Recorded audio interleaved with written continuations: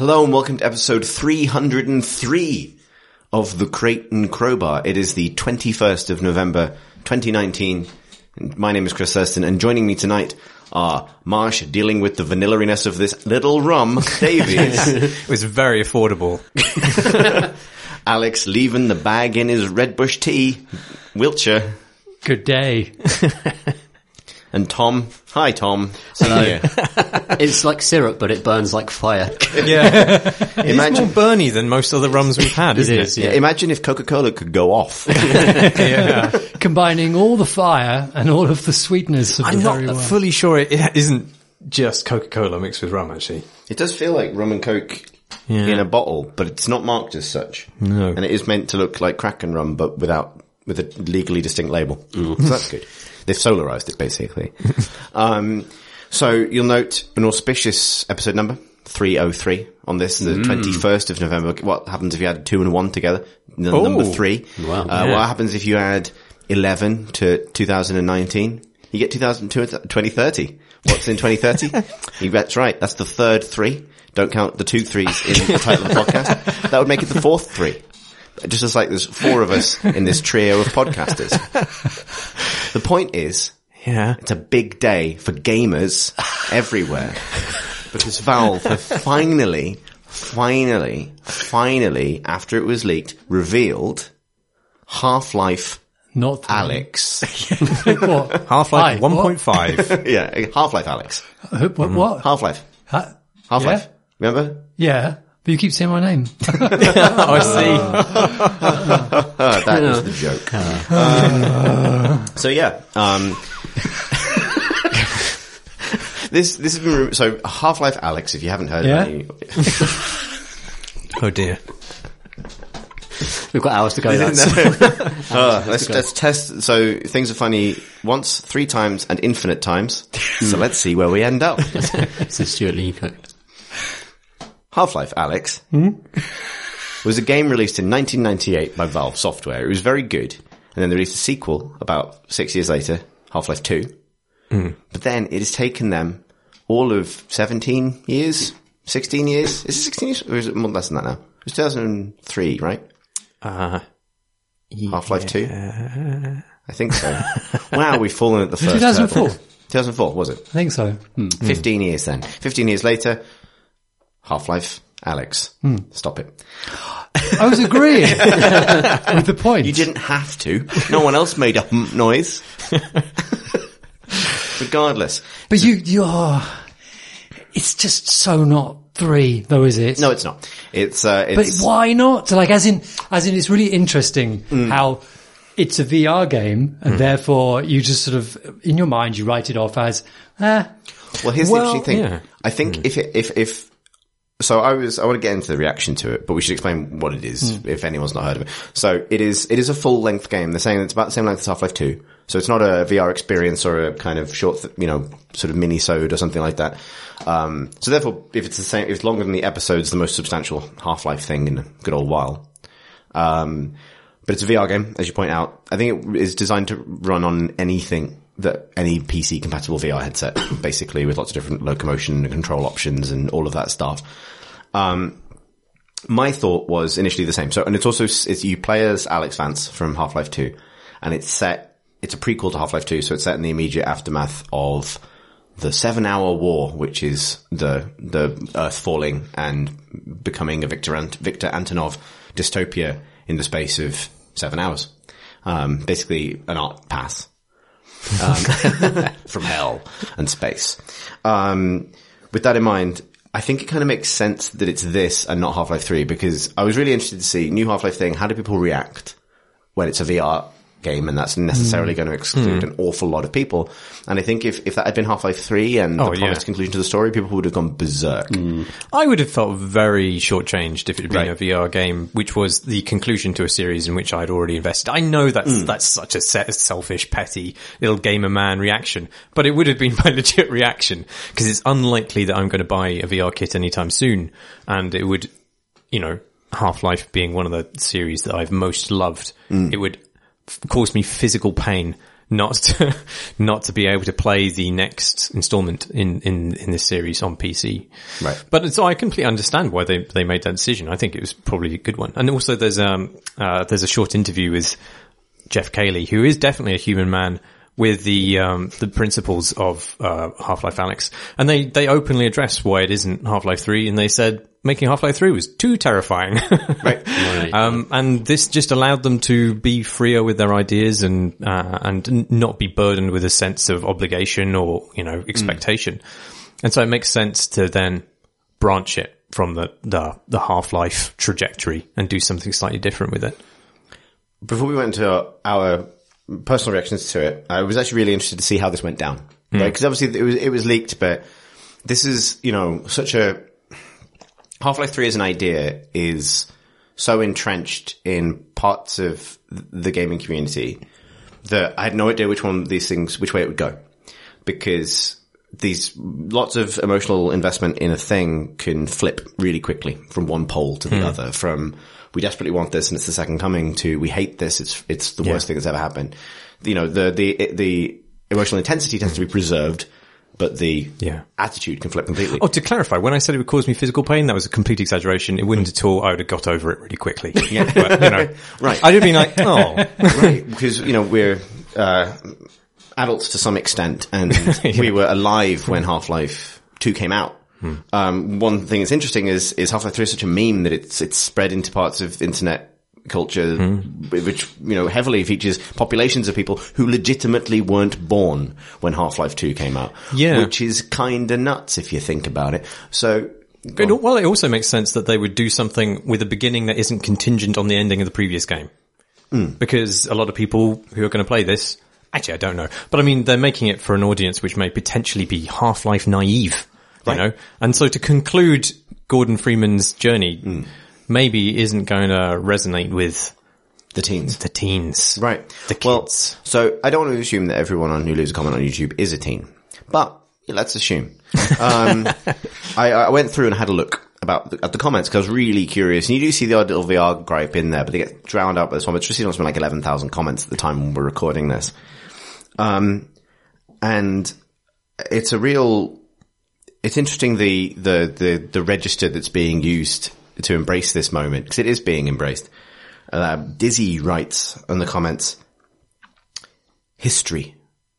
I will tell my grandson about this.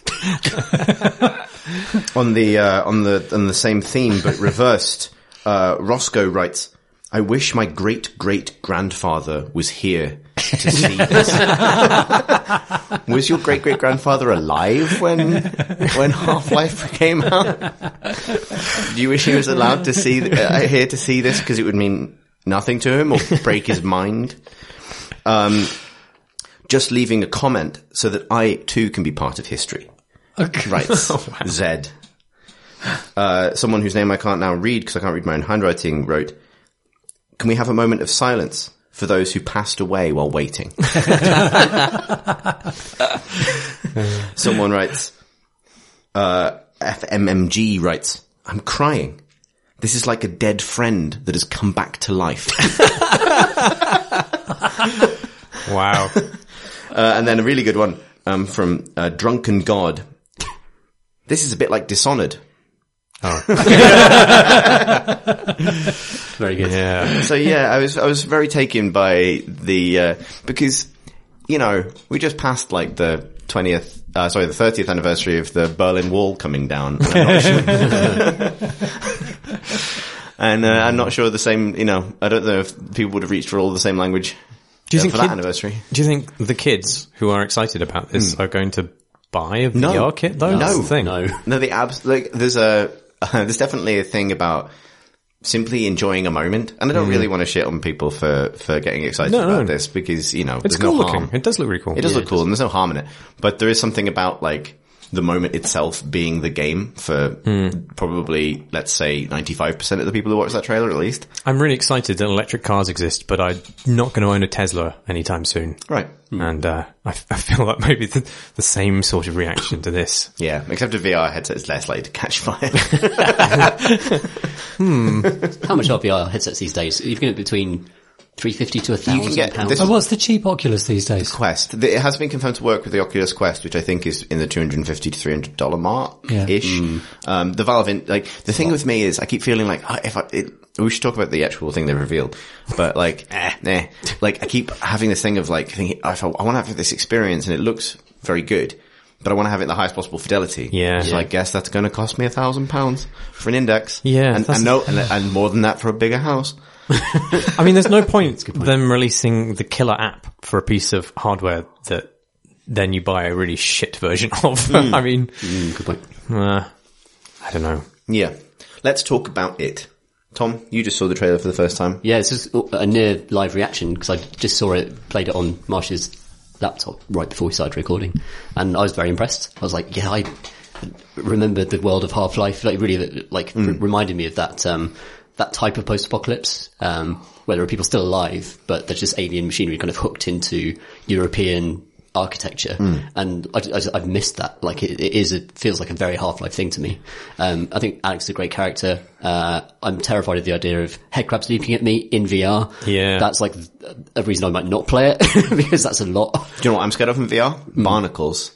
Like suddenly hoisted upwards. Yeah. God, that'd be you horrible. Shit and puke. Oh, no, that's nasty. That's nasty. But there's a nice bit where, someone just throws a gun onto the bonnet of the car and says, oh, it's not loaded. And then they throw you a clip, you catch it in midair and put it into the chamber. And that's going to feel good. I know that's going to feel good because even with mouse controls, receiver felt amazing with that stuff. But with VR, I played like, a bunch of like the Killing Floor demos where you hold like dual wielding hand cannons and reloading stuff, and it's a really good use of motion controller. Yeah, VR loves guns. It does. Almost a shame in a way. Yeah. It's good. It's got all of the VR things, and all of the VR things are gun things. Yeah. Like whether it's looking for ammo, loading the ammo, or shooting the ammo, it's got all of the VR things. It's weird that we, in the next major step of the games industry technology, we have reinvented games so that they're better for guns. Right.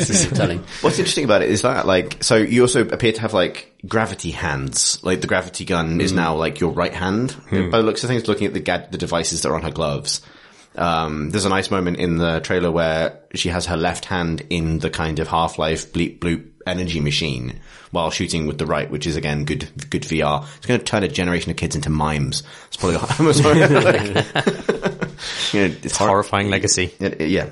I can figure out how traversal worked in the game because it looked like Alex was sometimes pulling herself through environments with her hands. Apparently it supports lots of different types of traversal. So you can draw a path. Tom Francis was explaining this to me.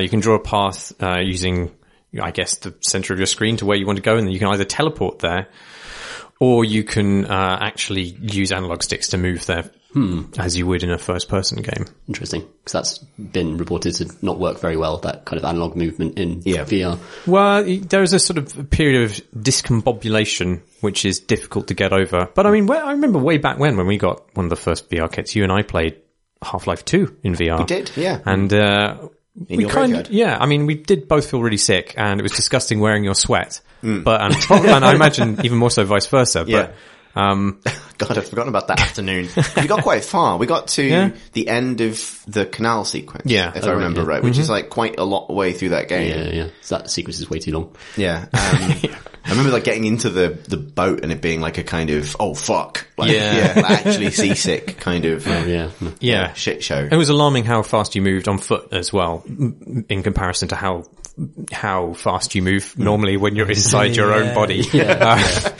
But it was possible, so I don't think it's going to be totally disgusting. That's one of the reasons it surprised me that it's this full-length campaign as well, and presumably lasts people a long time because you play it in, little. Yeah. I'd be interested to know if that changes how they structure levels. But I've read reviews of the new generations of Oculus and Index, and they are less sick-making, more comfortable, lighter. It's not just the nausea and stuff. It's the fact that it's such an isolating experience that I at least find it hard to play. Unless I know that, like, I'm completely alone in the house, I'm not expecting anyone to call me. Yeah. And nothing's gonna, the doorbell's not gonna go. You don't have a cat to tread on. Right. Like, there's a lot of reasons where you don't want to put headphones and a blindfold on and be in your house for, like, 4 hours, Yeah. I mean, I'm guessing, going back to what you were saying about the traversal, that despite it having analog stick movement, I don't think you're going to be like strafing around things all the time, because it's got to be set up to allow you to exist in a single spot. All of the things in there are you in one place reacting to stuff, isn't it? Yeah, it's almost looked like a kind of House of the Dead style arcade shooter based on the trailer that we saw, where actually the architecture looked 1-to-1. So whereas, you expect there to be really high ceilings and much wider rooms when you're running around in first person at your accelerated speed, in this it looks like the Combine soldiers are actually like literally genuinely larger than you and like quite close up, which is a different type of perspective that we used in first person shooters. Given like a lot of what it shows is very, very detailed physics. So every object on a shelf being able to be brushed aside. Yeah, that's really manipulated. Cool. I would suspect that I would expect smaller areas that are far more dense with interactive stuff, and that, because the thing I was thinking about is the structure of Half-Life 2 particularly is basically defined by this idea that I think only really, and we'll get to them in a minute, Respawn have nicked for Titanfall 2, which is this idea of like introducing a mechanic, playing with it for a level for like an hour and a half, and then discarding it and moving on. Like that's, I think, what makes Half-Life 2 such a great campaign is it doesn't have this accumulation of features so that by the end you don't really care about any of them. It's like you get to try being a horror game for a bit, and you get to try being a military shooter for a bit, and a sci-fi shooter for a bit. Then you control some antlions for a bit. And then exactly. Drop that. Well, bug management for a bit. Like there's this also like, and this fits the VR thing is, like where it has like defined areas within those chunks. So like, here's your physics puzzle. Now you can do a physics puzzle. And like that works for a VR thing where you kind of like, here's your mucking around with a load of physics objects in a tight space. Right, but I would expect the size of those chunks to be smaller in a VR game. Because that's the other thing. It's like, it'd be great if it was like a 20 minute to 30 minute bit that you can play and then take the headset off and go do something else. Yeah. There definitely seemed to be some interesting puzzly looking things that were briefly glimpsed in that trailer. I'm going to be interested to see. Light things. Yeah, it looked like there was some kind of key / Jonathan Blow style witnessy puzzle thing going on. that's going to be interesting over the next couple of days, seeing people pull it apart frame by frame and then picking out all the new stuff. Maybe there was a new enemy type in there as well. No seesaws though. No seesaws. Put a box on one end of the seesaws and get on to the other end of the seesaw. And you're a bit lazy, so when you put one on and you keep on jumping and falling. Yeah, that's right. Yeah. Fine. This is what I was thinking is saying like one of the genius things about Half-Life 2's setting, I think, this sort of, because it was new at the time, it's subsequently not, but it's a great sandbox for what the technology they were showing off at the time, which was physics. And that kind of realistic physics, interactive physics, is much more impactful, I think, in a believable environment that's full of stuff than it is in a space place, or even Half-Life 1's kind of very sort of science fiction-y Area 51 military detritus, research complex. Like people's stuff. Yeah, like, and the seesaws are the perfect example of that. Like, it can be a world overstuffed with fulcrums. God, because, I remember. I'm remembering the lab in, which is just filled with little kind of experiments to fuck around with in Half-Life 2. Like that is the proto kind of, VR set. Yeah. This has got a lot of rummaging in it. So maybe rummaging is the new seesaw. But I was going to point Dishonored. Another, you're rummaging through bins all the time in Dishonored, so maybe this is the new Dishonored. Yeah. I wonder if that person was reacting to Victor Antonov's art design by proxy. Yeah. There's a painterliness to the, I thought the textures were very painterly. I was really like that because if you look carefully at like Half-Life 2 now, like the textures are low res by today's standards, but like there's a sort of a sharpened element, like quality to them makes it look like they were trying to go for photo realistic, whereas this, from Alex is like, it's very painterly, very Dishonored-y. And that's what I took from it. Yeah. It's definitely also like is higher, fidelity, and I think there's something exciting about seeing that world again. Yeah. Much higher fidelity. We missed out the most important thing about this. Big ups to New Zealand. Yeah. Murray from Flight the Conchords. Was he in it? He provides the voice of throws you the gun. The gun throwing man. Right. Awesome. Huh. And he seems to like he's in there quite a lot as a sort of voice comms person. That's great. And I don't think there's anyone I'd rather be my voice comms person than Murray out of Flight the Conchords. Yeah, that's fantastic. Yeah. I was going to suggest Taika Waititi for the same sort of ideal voice comms person, but again, it's just another soothing. Anyone from New Zealand? Sam Neill? Who knows? Anybody, exactly. really. Yeah, anyone. The other thing I was going to point out is the plot seems to hinge around the fact that your father, Eli Vance, has been kidnapped, which is the same as the plot of Half-Life 2, which basically confirms, or is it episode 2? Episode 2, yeah. Episode 2, yeah. Yeah, which confirms that he is the Princess Peach of Half-Life. I assume that's because you hear a Vortigaunt talking to you, so it's probably a Vortigaunt-based premonition of your father's kidnap that that's referring to, rather than an event within Half-Life Alyx. Good take. Thank you. You can have it. You just lore nerded me. Boom. Oh my God. Yeah, that's right. Never been done. Oh, that's the first time that's ever happened. Yeah, you've asserted your dominance, and I'll leave now. Die of exposure. The pack has a new master. The natural order has been reasserted. Limp off into the wilderness. Yeah, so do we have much else to say about the biggest gaming news of ever? I'm probably not going to get a VR set. No, Same. Yeah, sorry. It's like universal. But I think that it has suddenly made it a lot more essential seeming, at least. To like, it's sort of like, oh, there is reason to have one now. I appreciate that. I'm not going to get one. I tell you what, it's actually like, I would like the combo of a small form factor PC that could handle VR and the headset, so it could be something I set up. Because I do have a room that's good for it. It's just not my office, and I'm not moving my tower PC. Yeah, that's a big problem. So it's like, I guess that adds an extra couple of grand. Yeah. Like, I'll get a bonus PC and the Valve Index, and I will play this for 10 hours. Good deal, everyone. Yeah. Good deal. Yeah. Should we talk about what we've been playing? We all know what. Alex? We've all played it. What? Oh, so do you want to lead with? We could. All right, let's lead. Let's go in soft. I want to go in, well, okay. What you're referring to is the fact that I think... What does any of this mean? What's the subtext? I think we have the same topic. Are you talking about, Alex? I'm talking about the game I was going to talk about, and then we were going to talk about the big game we were going to talk about. I can do that. Oh, No? Let's not keep people in suspense. Let's just say the game. Alex. Yes? Would you like to talk about the game you've been playing? Yes. I've been playing Unity of Command 2. And I've been enjoying it enormously. So this is turn-based strategy game set inside World War II. It's a follow-up to a... Unity of Command? Yeah. Not called 1, just Unity of Command. Funny that. Yeah.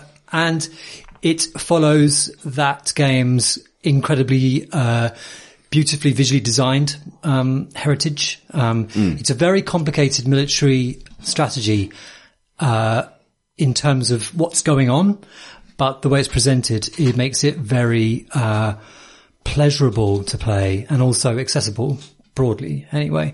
So this is a game so basically you're playing on a map of hexes, except that hexes aren't shown to you. So it has a naturalistic look. It looks like you're playing on a map.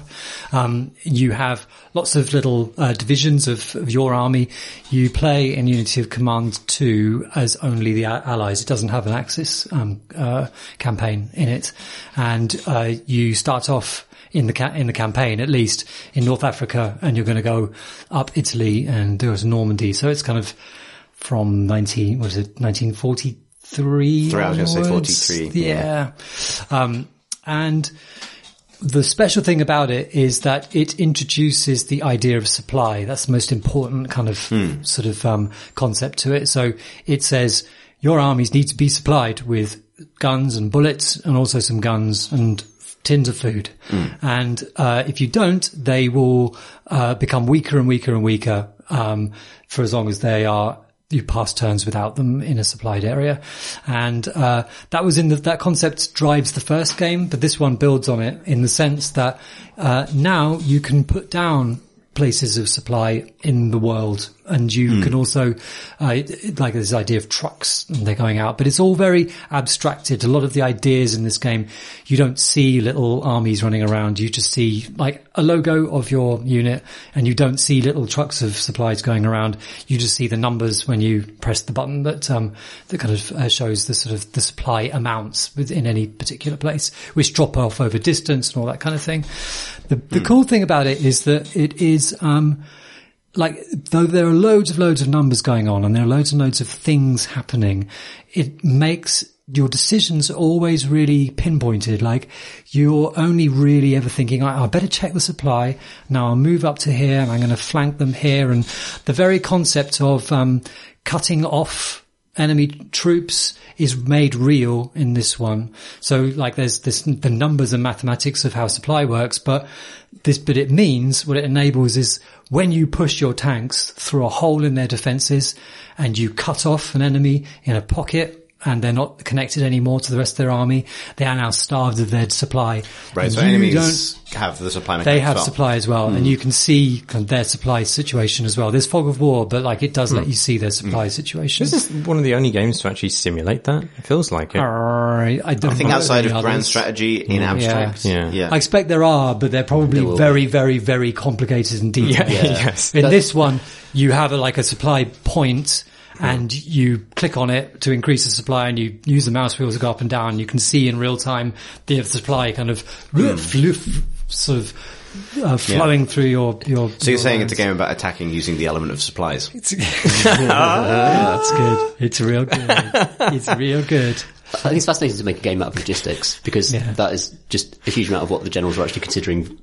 During the Second World War. But in this one, it also adds headquarters. In the old game, like there wasn't any concept of headquarters. In this game, headquarters, as long as you have units that are attached to a headquarters, they will be able to do special, command point based, abilities.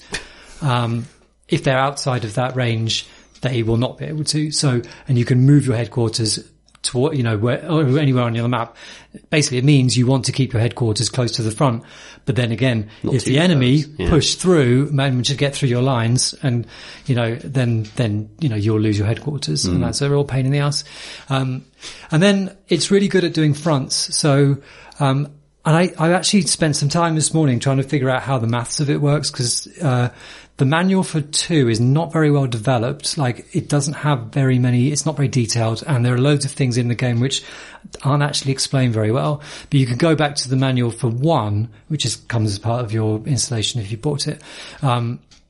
And it gives you a full rundown of how it works. And actually it's kind of simple. Like, there are strengths of your unit, and then they're multiplied by the attack thing, and you can calculate it. All right, it makes sense. But with the clever thing about it, and it reminds me a bit of Warhammer in the way, the way in Warhammer, like the actual logic of one unit or one weapon's strength against another is really hard to pass in your mind as you're looking down at it. Yeah.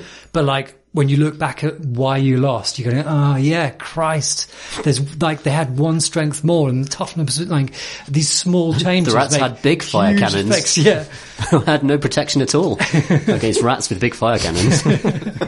It's like, but it has that same effect where you can kind of, with a bit of cleverness and putting the right force in the right place at the right time, you can punch your way through lines and get breakthroughs and cut off supply. You can set yourself these cool kind of objectives to yourself where you see the enemy has a supply depot at a place, and that you can fuck their entire army if you can just punch through and take that place, because because that they're going to run out of supply and they're all going to become totally useless in a turn's time. It's got that sort of organic, sort of complex, and yet your decisions are really big and sort of meaningful sort of feel to it, despite it being mega kind of military history and mega kind of grognardy. I really like it's good shit, and I'm really bad at it. Like, there's the first mission of the campaign is I think it's the last one in Africa, and it's this point where so the British, 2 of the British armies, one of which is Montgomery's one, the British 8th Army, I think. They've been charging through the North African desert, and they finally sort of squeezed the axis to the very sort of north, Egypt, I guess, sort of the northeastern corner, and to push them off the continent. And the Americans are joining as well, and you're controlling all 3 of those armies, and as you play through, you're watching your armies converge and sweep, like, in a sort of up through the map to the very, the northeast corner. And you thought, shit, yeah, that was really nice, because it's really clever because, the design is so evident in it as well. Like, so the game does not want in this particular map, the game wants you to do this grand sweep from the south, where you've got two armies, and then up to the northeast. But you have another army in the northwest, and you kind of think, oh, we can just sweep across there. But it's got these units that are dug in, Axis units that are dug in, and almost impossible to get rid of, just because of these kind of Warhammer complicated and yet sort of nuanced maths going on. And it's like, and you play through it and it feels natural and kind of powerful. It's good shit. But yeah, right now the documentation is not too good and it's a rocky ride. So you'll expect to watch a few YouTube sort of, trainers and that kind of thing. And like the tooltips, like there is some of it is really well tooltipped. Other quite fundamental things are not tooltipped. And it's only when I went back to the manual for the last game, because lots of this is the same, like the combat design is precisely the same. Like, I had to go back there to find it. But other than that, like with that caveat, it's worth the investment. Do you feel like there's a sort of like a hump or threshold of your understanding that you'll cross over at some point? Because that was my experience with Warhammer, was going from I don't know why I lost to actually I do understand the dice maths and the likelihood of winning a certain fight or a certain situation, and therefore that's the moment where you go from like, you can, play both ways and it's fun both ways, but that's when you go to be able to like actually manipulate a situation rather than play it out. Yeah. Like I think I may have broken it today, because I like before, you're just sort of like going, oh, try attacking with that one. Oh, why the hell am I not getting anywhere with this one? And what's going on? And like, and I've started to understand like what to look for, like, when you're looking at your unit and knowing the potential against another one. It's good at showing you outcomes. It's always like, you always know an outcome that you're going to get. And there's an undo button, which for as long as chance hasn't been used to resolve a result, you can go back. But like, as soon as you make an attack, then like you can't undo an attack, but you can move to a point and then like see what the attack, what it's going to predict your, right. But so you can feel your way through that. So it does give you the ability to learn stuff. But like, yeah, I think that I'm getting close to the point of actually trying to actually seeing what's going on. Seeing the Matrix. Yeah. It's real good. That's great.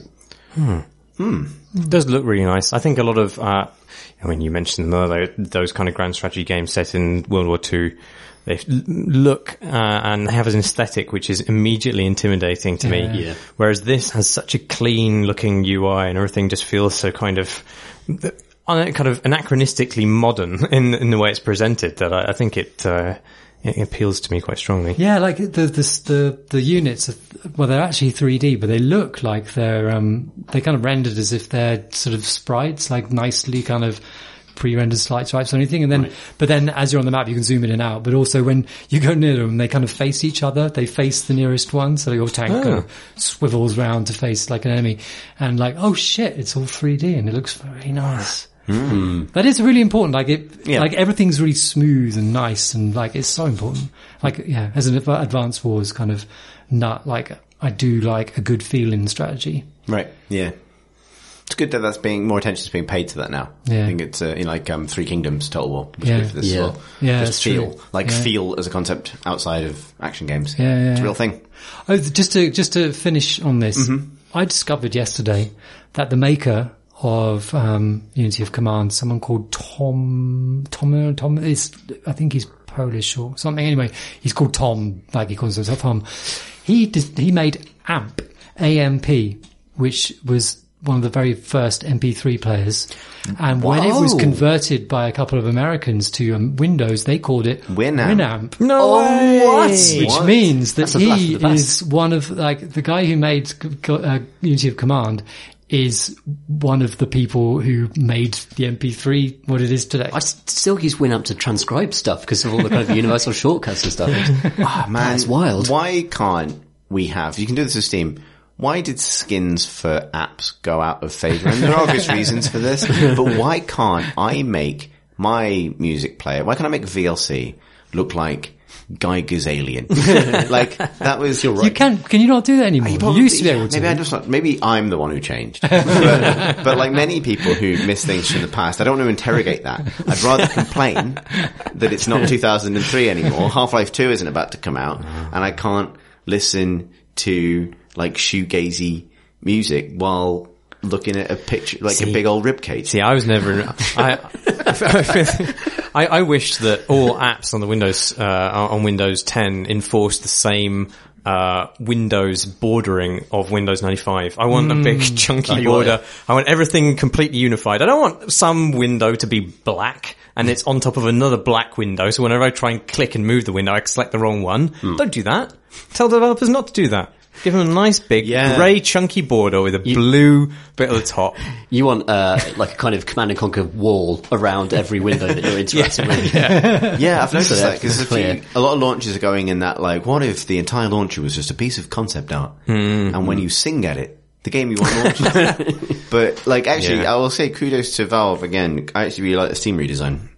I don't know if that's a spicy take or a mild take. I've come around to it. I like it more now. Yeah, it's really good. We've benefited. We were lucky on HackMed that we knew about it, obviously fairly far in advance, so we were able to update art and stuff. But like, it's come with a bunch of stuff like the event system and just better ways of kind of pushing your game up to the top of people's list who own it.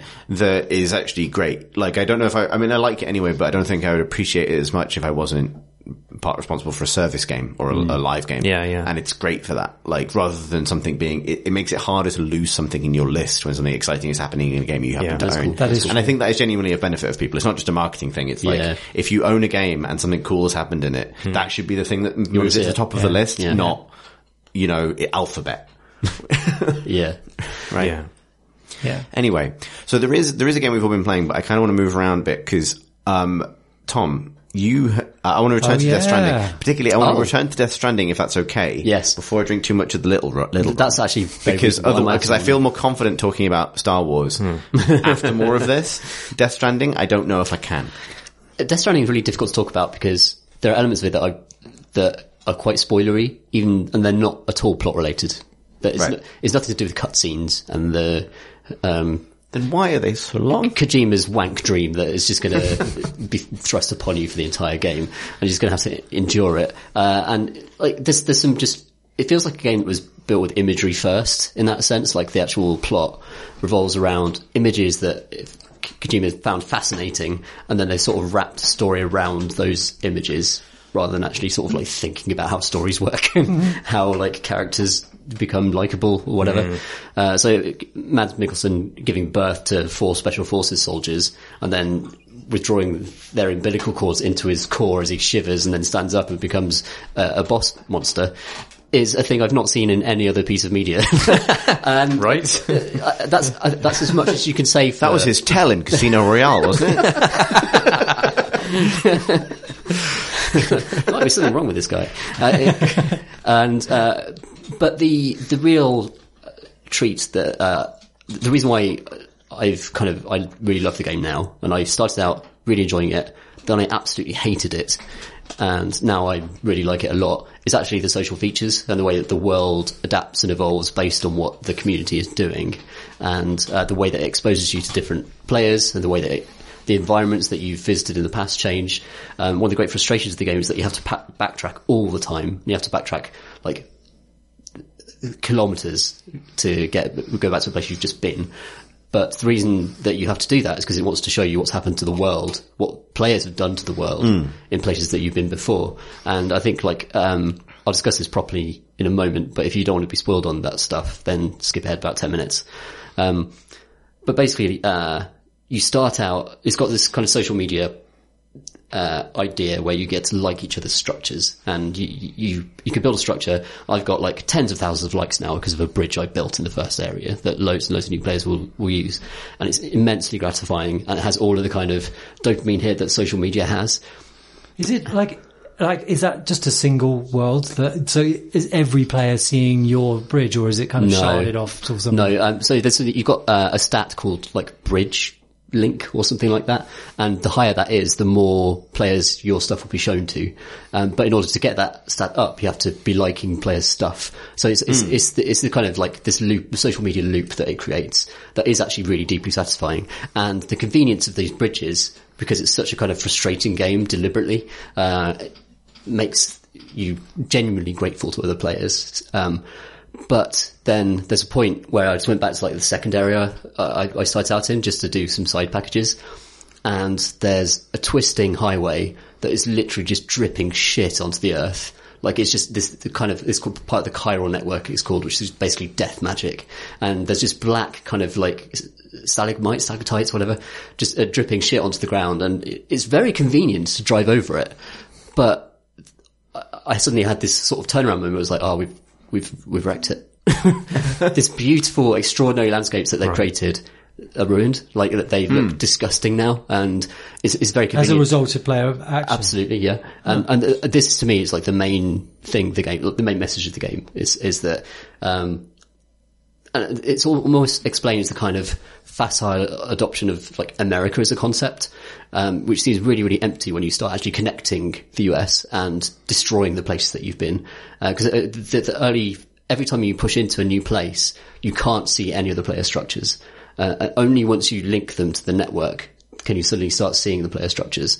So it basically gives you this extraordinary natural beauty, and then you walk out after connecting the network, and it's like, oh, it's fucking horrible now. And it's very, very deliberate, I think, and it's quite profound. And it all comes from the fact the game looks absolutely extraordinary and sounds extraordinary.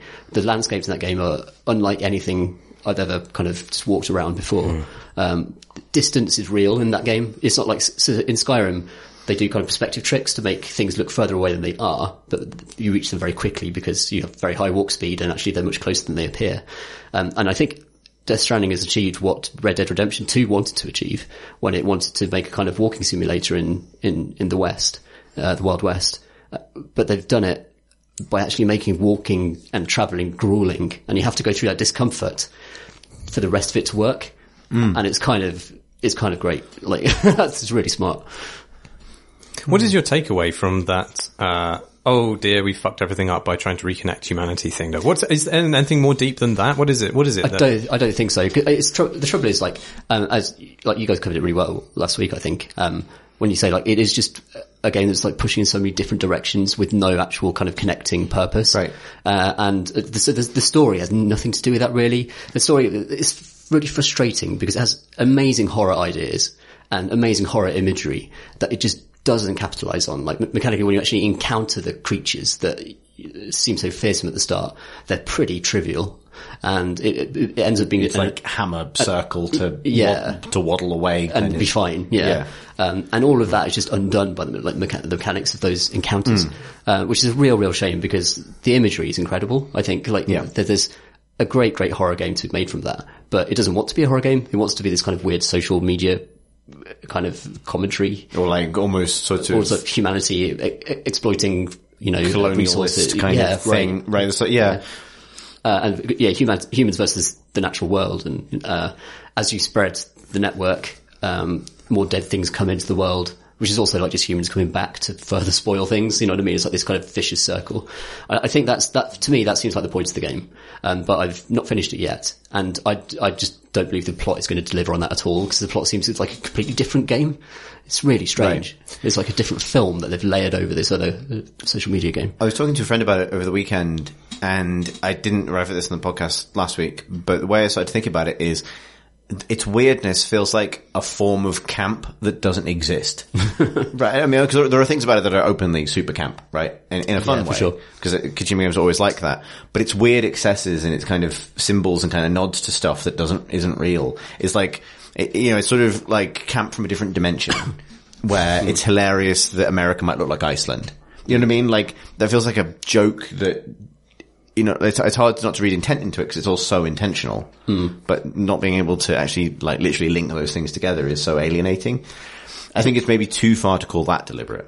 Yeah, I'd agree with that. I don't think there's much in the Iceland thing. I think they literally just pick those images because they're desolate and they want you to feel alone. I don't think the logic extends much further than that. Right. They want you to experience a certain feeling of being isolated.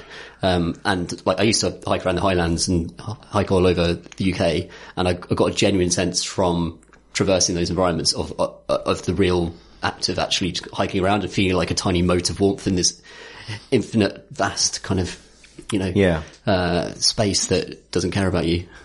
The sublime, basically. So the thing I find faintly frustrating about that is like, I think what you were saying, Marsh, about it not really having a deeper meaning is fair. At the same time, the thing games are good at is putting you in a situation, allowing you to simply feel it. You know, even in an immediate way, whether that's firing a gun in VR or whatever it is, right? Like you don't need to think about it beyond a certain point.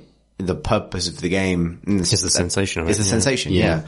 And I think, the, all the other stuff, I don't think contributes to that. Like, as you were talking, I was trying to think if there's something in the fact that the cutscenes and the kind of, the endless kind of gamey narrative and that weird sort of 80s action movie thing it can't quite escape. Yeah, sure. Act as a kind of like, whether it acts as a distraction that makes you subsequently more susceptible for its actual point, which is this, both the, sensation of a grueling hike and also the mild regret of civilization or whatever it is. Yeah. But I think that's too generous. I think that is too generous as well. I think I get the strong feeling that it just throws shit at the wall. Yeah. Which is unfortunate and maybe not generous enough, but when it comes to like the plot itself, it's gibberish. It's just gibberish. Amazing imagery, but just gibberish otherwise. The real stuff is that it just needs to stick to one theme. And I actually came to resent, the reason why I came to hate it for a while was because I really resent when, people create things then expect the audience to kind of unpick their brain web without being equipped to do so. So like there's huge amounts of, just craft goes into creating a narrative that is readable to people who don't have the time to just like think about it all forever. And I think it's slightly disrespectful to the audience just to throw loads of shit at the wall and expect them to kind of pick up the pieces and unpick Kojima's wank dream, basically. Like, is that, I don't think that's fair. But I go back and forth on that with, Death Stranding, because I think, like, as you said, Chris, last week, like, it needs an editor, but it needs, like, a cruel editor, like a really cruel editor, just to chop fucking loads out of it. Just make it about one thing, have a message, say something. Don't just kind of, like, try to say loads of vague things about social media, death, and it's not good enough. Like, part of me is like delighted that this game got made because it's such a high budget game. It's such a kind of high production values devoted to this thing that is just about walking around, which is extraordinary and it is new and it does feel really unique. But I still don't like Kojima games for the reason that I just don't feel like I'm going to be rewarded for investing in them. Yeah. Much as I wish I could summon you on public transport to shout at people, I also wish I could just call in an orbital strike of Tony Ellis into the courtyard of Kojima Productions in a mech suit and just his bullets are healing. That cutscene's dead. Yeah, right. Exactly. It's interesting. So, not to go too wildly off piece, but last week we went off from Death Stranding into sort of auteur-led film. And I've been thinking about it this week, and I think there's another jumping off point into TV, actually, which is prompted, by my thoughts about, The Mandalorian, a show I haven't seen because I live in the United Kingdom, but if I had seen it, I'd say that it was actually, I would say that it was probably really good and that it was really interesting because it is so defiantly against the grain of what tentpole expensive TV is. And expensive tentpole TV, I can say this because I've seen those shows, in the year 2019 is about, it's very, very, very dense with plot, right? The mystery TV format, spearheaded by J.J. Abrams, basically, and Damon Lindelof, is like this had set these expectations, right, from Lost onwards, of extremely dense storytelling that overwhelms you with mysteries and questions and the mystery box kind of format. I think one thing that's been interesting watching the reactions to The Mandalorian, which I am allowed to talk about because they are on the internet, which I can have, and don't need a VPN for, is people being confused by a show that I imagine has more in common with like a comic book or a manga, where there's very little writing and there's very little dialogue, and it's super visual, and it's super about like almost traditional discipline of creating an action sequence or telling a story through simple beats, or the kind of A to B to C to D storytelling of a Western specifically. Or I would say Western or samurai movie, which are the two influences on Star Wars, which is why it's so appropriate, but also so unusual, because we've gotten so used to being kind of overwhelmed with plot that we kind of expect it. And some people love it, and some people, are confused by it, because if something is expensive television, they expect it to be an episode to be an hour long, and for it to not tell a self-contained story, but to set up not only the next episode, but presumably enough stuff that you could water cool and chat about all it. The blog chat, all the blog posts on this, is hardly anything to say because they're just saying what I saw. Yes, exactly. Like I had a self-contained experience, and there's nothing really to glean from it except this. There's, I suppose that's not wholly the truth, because I imagine The Mandalorian does have a kind of series spanning question, but it's far sparser with that than would be normal now. I'm not really plugged into the Star Wars discourse, and yet I've seen a huge amount of chat about. So, I mean, there is obviously some stuff happening outside of the programs itself. And it's notable that, that's a whole thing, because I imagine that was something they protected very, very closely. Yeah. But is now a meme. So, fuck you, I guess, if you live anywhere else in the world and you wanted that surprise. So that's what all that was. Oh, sorry, have I actually spoiled it? That is literally the end, the big reveal at the end of the first episode. I'm sorry. Oh, first episode. Oh. Yeah. But it's also the core of the show.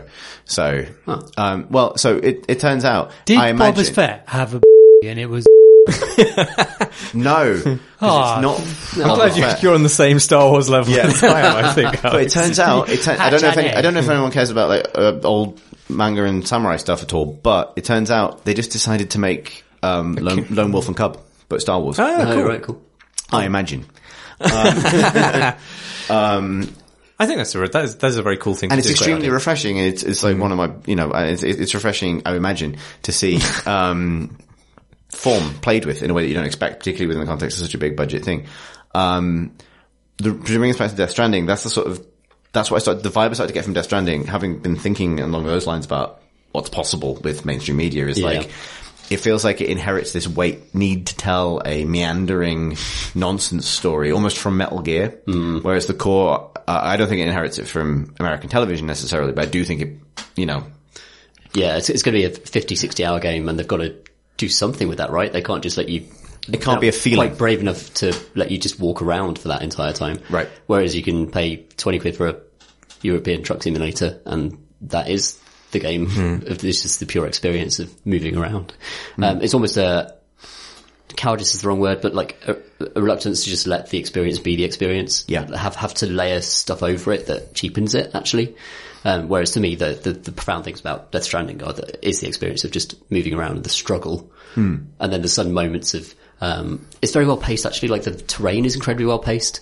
So you go up through like a mountainous area, it's very difficult, and then you'll run some BTs, which are the kind of ghosts basically, and you'll kind of like creep through those, and then it will give you a beautiful, just gorgeous sweeping plain down to the next town that will take you about 10 minutes to run down, and then it will play some low roar for you as you do it, and it's just like, oh, that's so nice. Like it's such a good feeling. It's really, really nice. I don't get that from other games, apart from maybe some of them kind of like walking simulators, as people call them.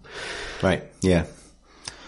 Yeah. It's interesting. I'd actually compare Kojima more to somebody like Nolan in some ways in terms of cinema, because Nolan's films are always about the aesthetic experience while you're in the cinema. Sure. And then as soon as you leave the cinema and you think about it for more than a couple of minutes, you're like, But during that time, there's just he has perfectly gauged the amount of information and kind of visual overload that anybody can take to have exactly the kind of appreciate the film's texture in a way that I don't think other film directors do. But then in Kojima's case, I think it's like Nolan being continuously sabotaged by Tommy Wiseau. It's like, an amazing combination. like the Jekyll and Hyde of his personality. Yeah, right. But Death Stranding does stick with me. Like, I do think about it a lot. Like, the landscapes, the places, because you have to go back through them all the time, and it feels like an inconvenience at the time. But it really ties you to the landscape, and that's what, for me, what the game is about. It's about the actual landscape and how it changes. I think you're right, but I think the Nolan comparison is really interesting.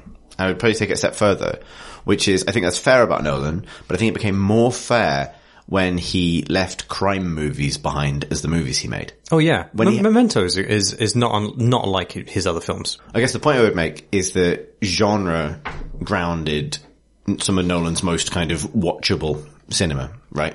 So Dark Knight is somewhat Batman and somewhat Heat, and that helps. The imagery is there, but there's a sort of underlying structure that allows you to know where you're going with it. The point is, as soon as his films became about dads in space, which is now, I think it's going to be a trilogy. We've got Interstellar through Ad Astra all the way into whatever comes next.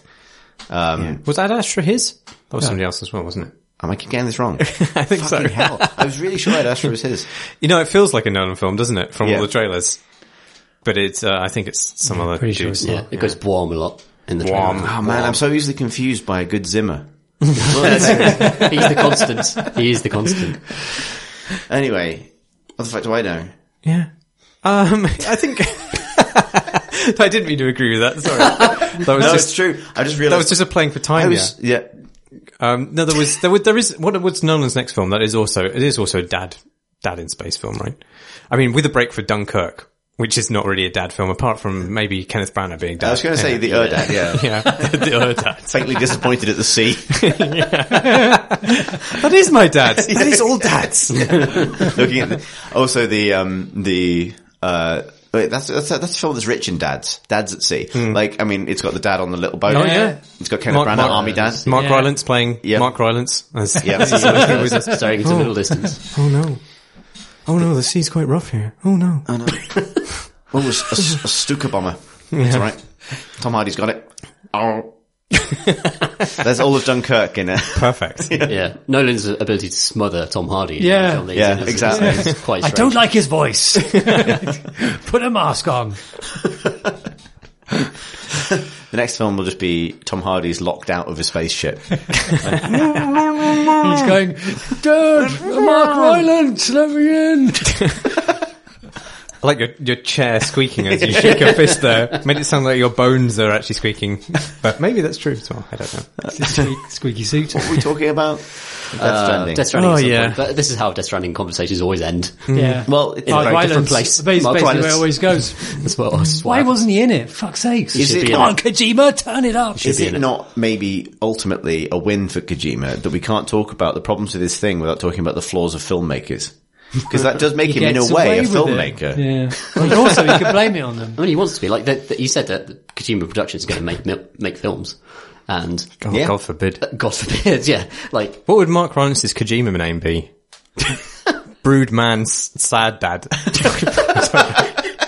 you've nailed it. He's a very good actor. I don't know why. He's excellent, yeah. But he always plays characters who are very taciturn, Naked basically. dad. Yeah.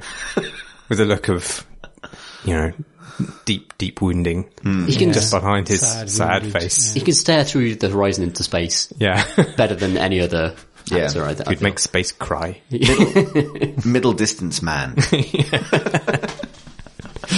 He's very good in Wolf Hall. Yeah, although, is he Oh, though? what? A fight is about to happen. No, I really like the dun, adaptation dun, of Wolf Hall, but I felt it was so different from the sensation you get with that character in the novels, because the character in the novels is just exposed to you, his every thought, and he's such a lively and rich person. And in Wolf Hall, you only get the things that he allows to be external, which are just the kind of most minute kind of announcements, like, Yeah. oh, and that's it. That's like 5 pages. Yeah, right, and it's right. summarized to, I feel like, But in and of itself, it's very good TV. yeah, it is. Yeah. it's It's fantastic. yeah. But, it's still the books just have a untapped richness, and that character does. yeah, So for sure. apparently books are better than film. Kojima. I think Rylance tries to convey that internal dialogue by staring into the middle distance. And Yeah. he tries it really, really hard. And so I kind of like, I forgive him. I think he's my children have died of the plague. Time to Marsh is now staring through the wall into space. You know, apparently there have been two reported cases of the plague in China this week. No, Really? Because Twitter is well, what kind of plague? the Black Death. The bubonic one. Well, bubonic plague is still plague. a thing. Yeah, I mean, it is. If you go around the parks in America in certain places, there's signs saying that the squirrels there have fleas which can carry bubonic plague. But it's because you just use antibiotics these days. Right. Well, Yeah, that'll work out. But the plague that They don't work anymore. I know. beset the people of Wolf Hall's period isn't a plague that's ever been seen since. Nobody knows exactly what it was. Oh wow! It was a sweating death, which didn't produce boils or anything. People just sweated a whole bunch and then fucking died. So, future publishing. Circa 2012. Gosh. What? It's all right. Should we talk about some games? Yeah. So I want to talk about games by way of an apology. In particular, I think we all, and Alex, you weren't actually didn't know you were going to be able to join us until quite shortly before we recorded.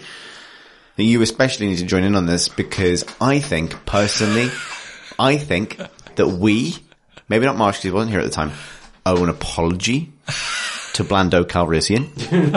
And I think we owe an apology to the Bleepy Bloopy robot. No. Blando, Yes, okay, right. but So not the this is the robot. game we've all played. Alex, have you played? No. I have. I'm not as far as you, I expect, but So actually we should talk about, I finished it. I finished it. I finished it. Also, this rum may be the distillation of the sweating death. The inner ear is so odd. sweating. I don't know what's going on. It's producing very strange. So, chemical reaction. my view is, I don't know where to start. So Jedi Fallen Order, Respawn's new game, new Star Wars game. Bit EA, Uncharted, bit Sekiro, bit Uncharted, bit Sekiro. bit Metroidvania. Yeah, I think so. Metroid Prime Vania, I would say. Well, quick fire hot take. I really, really liked it, and I think we need to apologise to Cameron Monaghan because he's the actor that plays the lead character, and he had to endure the entire internet going, why the fuck would anyone design a man that looked like this? And it turns out it's just a very accurate performance capture of his actual face and body. I like his admittedly very dumb looking face. But as a man with a dumb face himself, I feel I identify with him. I think his hair is what's gone wrong. Yeah, his hair Yeah, is it's awful. his hair. His hair is always pristine, and which it's is very nice. bouffant. I and mean, it just doesn't how make does he keep it? He's got a dirty face, but very, very clean hair. Yeah. Very clean, beautiful hair. Yeah. Well conditioned. Certainly, I mean, that is not his fault though, and I feel like it's still, not his fault. It's probably not his natural hair colour. But I no, really I saw his contract, and he demanded that he was only ever seen with clean hair. Really? So, I mean, it is on him. Sorry. Full bowl of M&Ms, and I want clean hair. And I will say this, while I think it's completely fair to say like, okay, another white dude protagonist in a Star Wars game, that's completely fair. I do think it benefits from the degree of close performance capture that they've done. And it was interesting, I played all of it in a pocket of time in between feeling guilty about not playing more Death Stranding, where the idea of going back to Death Stranding felt exhausting because of the interminable cutscenes. And this is so relatively snappy with its storytelling. And I found, and I feel like people may disagree with me, but I did find, if you just want to start by talking about its characters and presentation, because that's what we ripped it apart for previously, I actually enjoyed the performances, and I thought people had a sense of connection in this cutscene. me too. And it's light fare, but it was actually like, there's some good deliveries, and it kept me going, and I enjoyed it. This was like up there with Wolfenstein. I thought like it had a Wolfenstein, like the way, the kind of like the fidelity of a Wolfenstein sort of Performance. recent one was like the cutscenes in this one. I like the performances. I thought the performances what sold what was pretty an undercooked script. Yeah. I think. It wasn't that it was bad. There weren't that many kind of absolute clangers in it, which I would have probably sent to you on private messages and snorted at. But it's just it all feels, the dialogue all just feels a little like, it was a bit placeholder, but we'll come back to it. And they never did. But all right, fine. It wasn't totally offensive, and the actual acting of it, I thought was pretty good. Yeah, it's funny. I watched a sequence near the end. There'll be no spoilers, but I watched a sequence near the end because I enjoyed it. I wanted to watch it again before doing the podcast.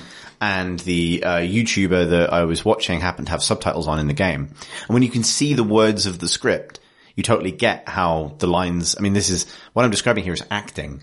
But that made me appreciate the actors actually really make that stuff work. Yeah. And that is a large part due to the fact that they can do, because it's mocap to Jesus and, the facial capture is really good. And for that, it's like, that's been true for games for a little while, but it felt like a good example of like, amazing eyeballs. Really good bulging eyes. Sear's eyes, who's right? like your kind of major go-to NPC in the game. Whoever the actor is, she has huge eyes. And they are rendered with all of they're not quite as protuberant, are they? I don't know. But it feels like the good part of having crossed over the Uncanny Valley and gotten to the other side, where there are moments in that game where the line maybe isn't dazzling writing, but she sells it by like her eyes widening, which is not something games were particularly good at doing. Where the expression is that kind of. Yeah, I bought all of the expressions in that game, which is not something I think. Even for the four-armed gribbly alien man. Who's also really expressive. Gribbly Alien Man, I think, actually has the best face out of all of them. Because there's so much more nuance to the way his mouth moves, I think. Or maybe it's just advertised because it's like 8 times the size of everybody else's. Yeah, right. But it's, I think great maybe the surprise in seeing so much humanity in a great slab of a body. Right. And, although I did think that the aliens were a little bit kind of like, none of them were very interesting. Like Star Wars has a good line in doing interesting monsters, and this, like, they're all kind of like, well, I can see that it's Star Wars-esque. At some point you get to see what your mentor looked like without trying to spoil anything. And your mentor is one of Star Wars' more dumb alien designs, I'd say. So that is like fucking ridiculous. I'm gonna be able to deep cut the shit out of this. I knew you would. I was waiting for this. Your mentor is a Lasat, which is based. The only other character like that that's been seen is in Star Wars Rebels, which is a cartoon with a much more like stylized art style. Are they frog vampires? They are frog vampires, but they were based on the original Ralph McQuarrie concept art for Chewie. Well, shit. But also, Chewie is kind of a pretty dumb-looking character, and actually in this game they struggles with Wookiees. The Wookiees are very bad. It struggles with Wookiees. The Wookiee tech is not up there. It's not up there. No. Is it the hair? What's wrong? Hair? They need some Nvidia heads. They look like straggly dogs that have been rolling in tar. I was going to go very hairy tampon. Also good. Yeah. Can anybody do a Wookiee noise? Yeah. I don't want to be the only person who talks about it. Obviously, I'm the resident Star Wars apologist, so I was probably going to like it, but I really did like it. And storytelling's part of that. 6 out of 10. I think it's a solid 8. I know. I think it's probably a 6/7 though. There are a lot of edge, kind of weird out. Little sort of crappy bits about it, though. Like, it is janky. So, like the slides? loads, they're very good at sort of like giving you an environment that looks eminently hold on to a ball, and you just jump into nothing, and like, it doesn't work. Okay. I didn't find that at all. I did all the time. And like, the way that Uncharted will, like, there will be, you just know you'll make a gap. It's because they're bright yellow. Like, they just like paint planks bright yellow. Yeah, but there's also, like, they're very explicit about it. They got in Uncharted 4, they got a bit more, they've managed to nail, I think, the sort of naturalistic and yet evident. Yeah. And I think that's probably the pinnacle of the form, Yeah. But I thought that, like, there are loads of little things, like, you run for a jump, and in this one, like, you'll miss, and you go, well, okay, like, was I meant to then or not? Whereas Uncharted will go, right, we'll just extend the jump. Like, you made it, right, nice one. I think that might also be a consequence of its structure, because it is a Castlevania, and you are going to get a way to extend that jump. Oh no, there are some that evidently I can't, and there are others where I just jumped the wrong timing, or there was like a rope that I didn't like swing enough on. Sometimes the rope glows so that you can grab it, and you go to grab it, and you just don't. Yeah, as soon as you got to pull it to you. It's No, you pull it to you. You can do the action. Yeah. It says, do the action now, and you do the action, and you go, It does have straight past it. To me, it feels like it needs another like 3 or 4 months in the oven. Yeah, exactly. It has it has some of those like foibles, but it also has some like performance problems as well, which I experienced massively on PC. Oh, really? Yeah, I'm getting load like if you kind of go into a new area and like. You better be ready for some stuttering. Yeah. I had like a couple of moments where it's slightly thought about chugging, but it's not really. Are you on SSD? I was wondering this actually. Yeah. This is like, Yes. I am not on it SSD. is Yeah, an so not to SSD. play backseat QA, but I think it has an issue with streaming because I played it all on PS4. Right. And it looks great. It's a beautiful game, but it clearly has some issues with streaming assets. There's a bit of pop in. And I found on PS4 that if I run fast enough into a new area, you get to encounter a secret enemy, the deadly stormtroopers of T-Pose Squadron. Who nice. will T-pose at you and float at you with a blaster or a carbine pointing out of their torsos until they trigger another animation, at which point finally the animation arrives and there we go. I haven't seen that So, it is janky. However, its jankiness it didn't detract from how much I enjoyed it. And also, in a way, it felt like, I suppose it's impossible to talk about Star Wars without talking about its kind of context, but this felt like a really solid game that a company was tasked to make in 2 to 3 years, probably. Since that's really there. Yeah, it feels like they did it. You know what I mean? I'm very pro Respawn generally because I love Titanfall 2 and I think there's a lot of real talent in that studio that gets underappreciated, particularly in the single player context. But I feel like a part of me was like, yeah, you guys were given a job, which is fix EA's massive blunder with Battlefront 1. Sure. And you're gone and done it. Like you did it. It's a sort of 20 to 25 hour single player game with no bullshit in it. Right, yeah. Like that's, it's actually true. There's not a lot of really bullshit. unusual just to have, like, the Outer Worlds was like that as well. I'm sure no microtransaction bullshit or, or kind of like service game bullshit.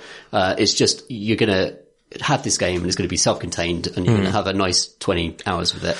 That said, so the structure of it is quite interesting because certainly at the beginning of the game you think it's going to be this very much Metroidvania thing where you enter a big open expanse. Actually the first few levels are very linear to get you through tutorial, but then you exit the tutorial, you're dumped into this big open place, lots of different directions you can go. Some of them are transpire to be locked off to you by abilities you don't have yet. Yeah.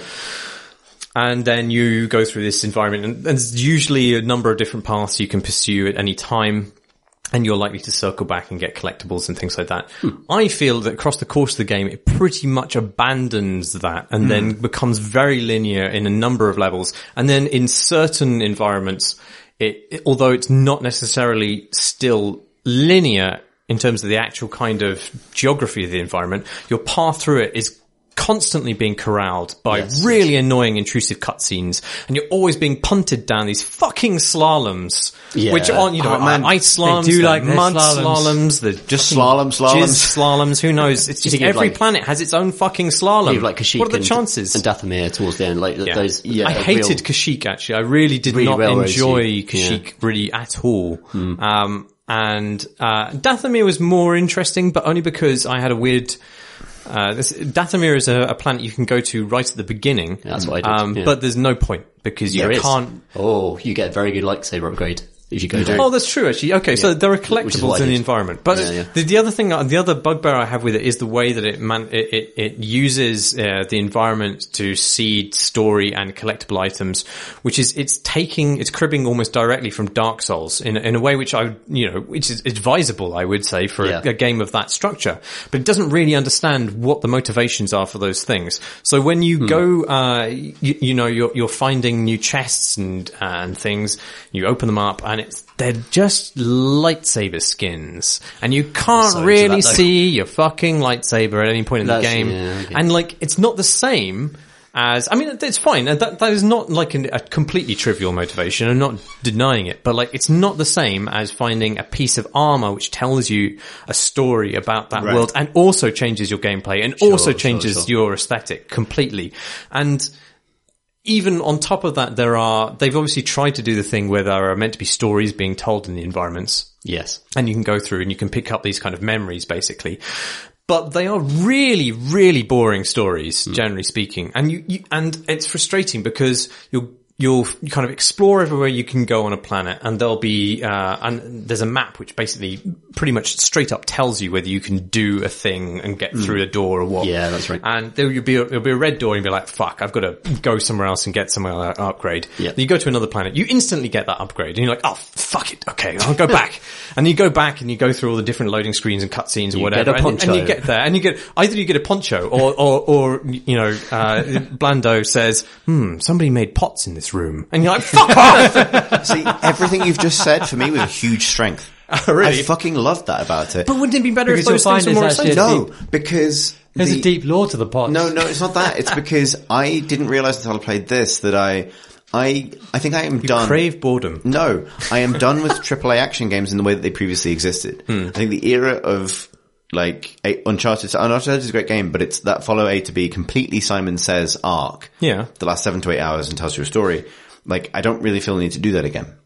And I actually really liked this finding of the middle ground between the kind of exhaustion and trials of a full From Software game and like, it's an easy Castlevania. Yeah. It is a Castlevania where you press the map button and it tells you you do have the upgrade for this and you don't have the upgrade for that. I don't have a problem with any of takes- that. But my problem is that the motivations just aren't there for me to find those. The storytelling, I mean, it's not about it's not about the structure of it that's the problem. It's about the actual things that they put there to motivate that structure, No, which and- I find to be just insubstantial. I found that enormously relieving because Because you could ignore them? no, because like Because sometimes they're super important. Like one time in 50, the thing you get from the identical box that you got a boring story from before is actually like super vital. It's like, oh, it's basically another Estus flask. Health upgrade. Or yeah, you get like the occasional upgrades and stuff, but like So you can't ignore them, but then they're you can't nearly fully ignore always them. underwhelming. So the way I would put it is,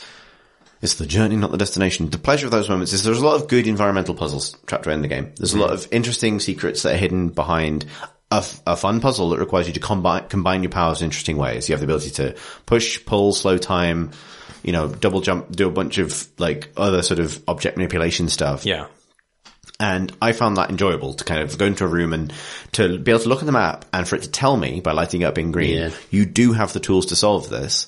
And then to take away the anxiety of do I have the right upgrades, do I have the right stuff, and just let me play. I agree, yeah. And like there's an element of which obviously like I will always enjoy playing Star Wars dress up. So there's getting the skins and stuff for me is fine.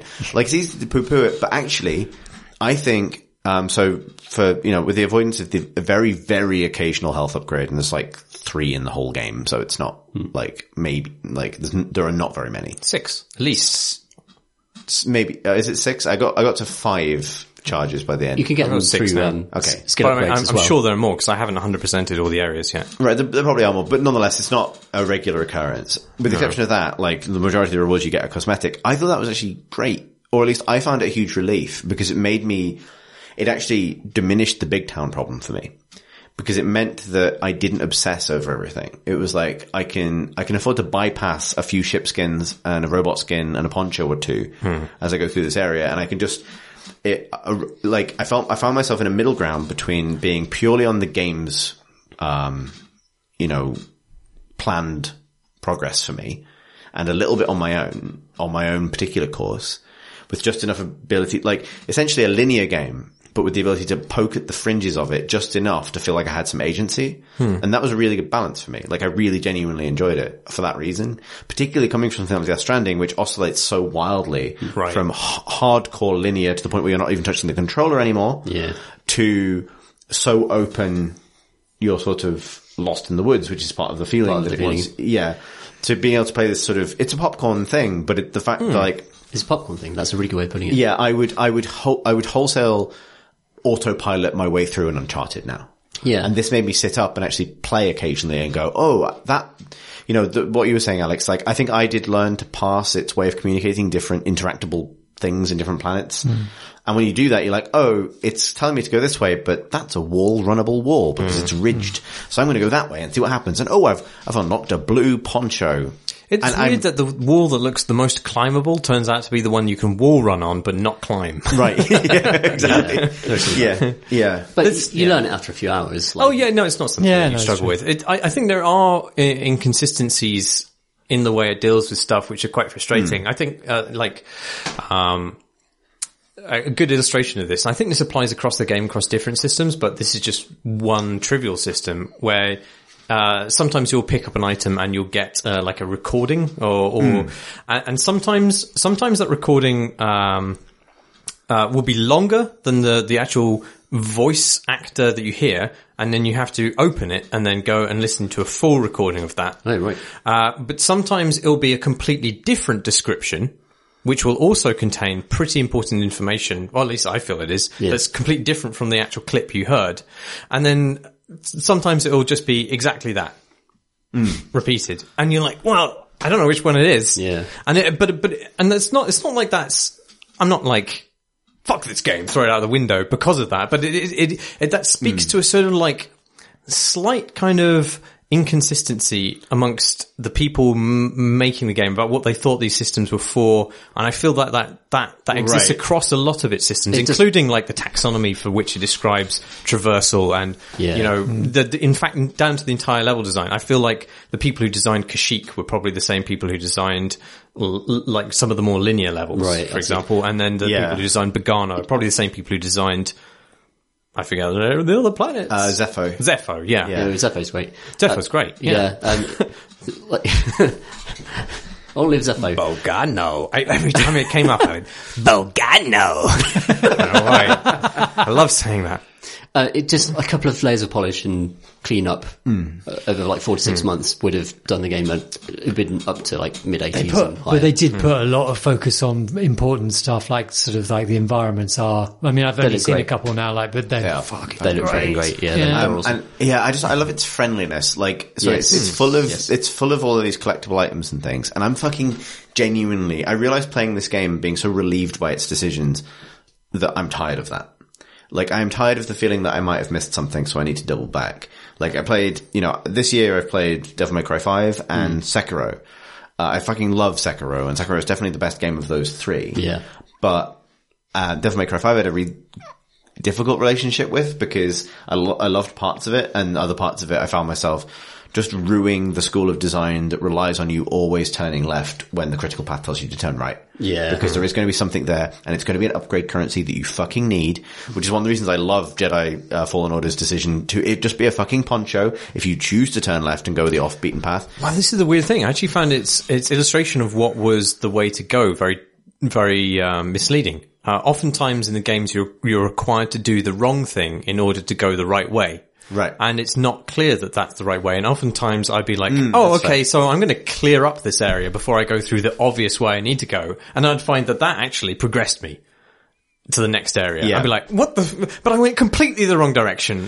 I pulled down this thing that wasn't meant to be pulled down, and then I did the thing. I didn't hate that. I agree with you, actually. I think that is a weird thing it does. I didn't hate that because in a way it encouraged me to chill out and just be like, fuck it, I'm on a journey. You don't have to do that. But you will find the thing you're looking for. I've gone down a fucking slalom run.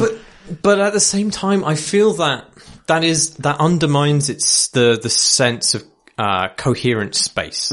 Like, this is the other thing that the Souls games do, which I think Star Wars will always struggle with, which is that the Souls games, the places that you go to have a purpose, and they're structured as though they serve that purpose. Right. Whereas Star Wars games, it's just a big fucking techno thing that you're going through, and it doesn't really matter what it does, generally speaking. So there's no logic which you can apply to it to understand the navigation of it.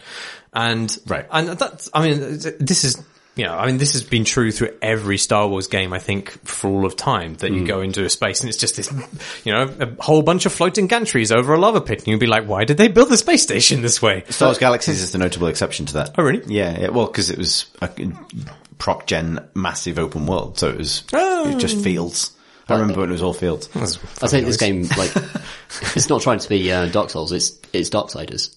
Yeah, it's the other great comparison. It is Darksiders. That is the template that they've settled on. But the consequence of this form of design means that when you enter a big open world space, you don't progress through it in a way which describes any kind of intentionality in your part. You're just like, right, I blunder and I arrive. Hello! Because it's all basically corridors and you'll fall into the corridor. That's totally fitting. You don't know where you are. Like you're blunder. You've got there and you don't know why you're fucking there. But that's not true. So like, it comes from the fact that it's trying to describe a movie experience fundamentally. That's the fantasy it's serving.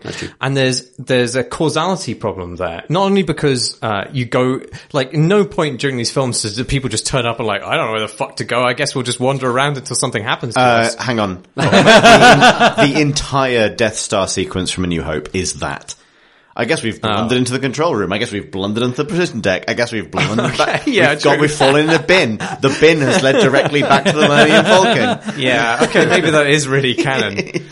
But it wants to put you, like, I think this is like, it wants to put you in a world as well. Like, and the world, like, yeah, sure, the door through to the where you're meant to be going is the smaller one. And so I think the key to you go, we're all fucking gagging for it. There you go.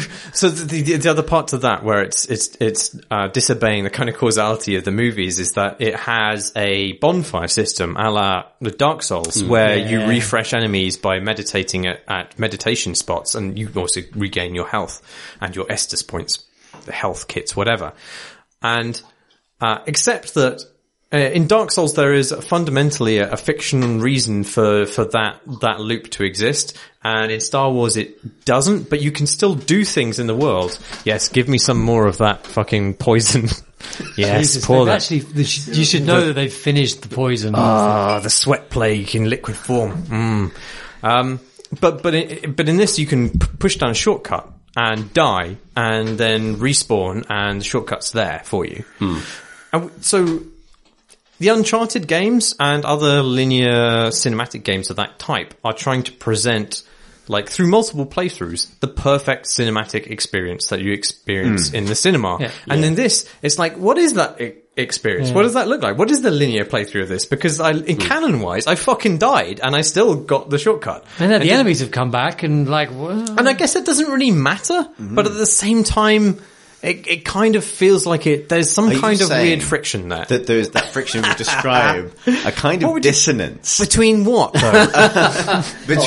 We can't drink more of this. I would say it would be between, so you had the sense of where you were in the world, and you had the sense of the continuity of the life of the character you were playing. A story of sorts. A story of sorts, a procession from A to B to C to D, of this, against the game, which for some reason we're going to describe in Latin. Yeah, exactly. But I think that whenever I think of that particular Latin phrase, all I think about is Tom's Twitter handle. So I would describe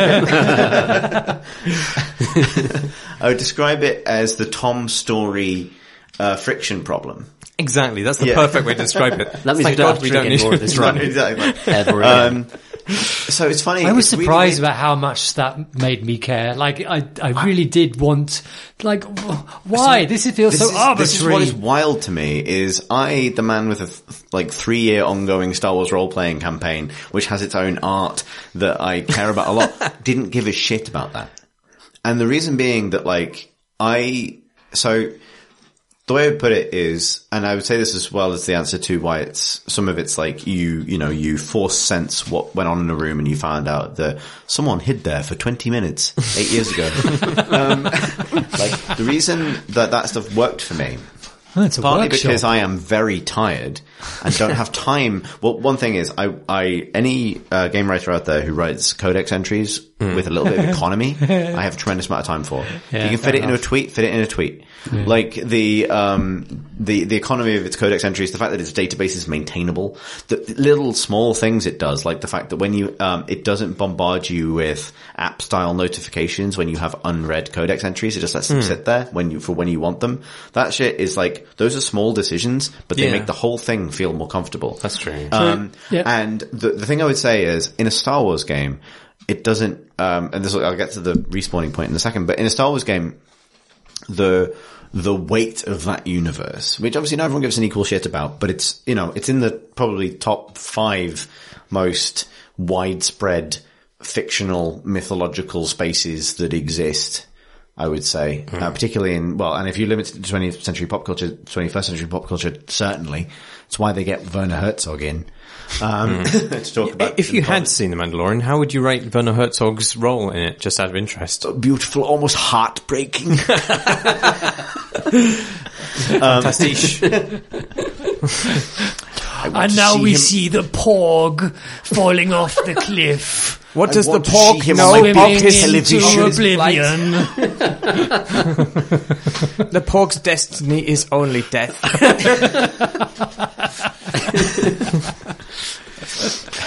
Fucking love Werner Herzog. Me too. I was trying to figure out, like, the phrase national treasure doesn't have an international equivalent. Yeah. No, So, like, he's an Earth treasure.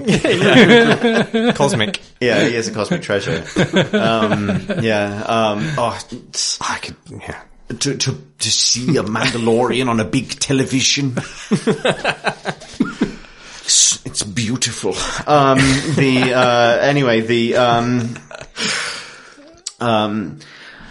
What was I talking about? The rum has come. The rum has come.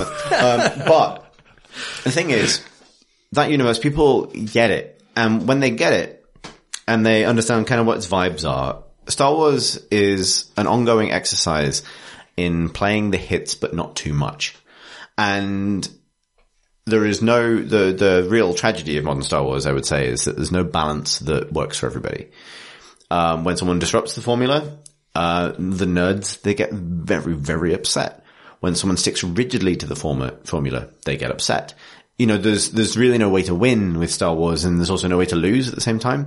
And so, when you're world building in that space and doing, like, environmental writing for Dathomir or whatever it is. Dathomir is a planet with a huge amount of material in the expanded universe, but none in the films, say.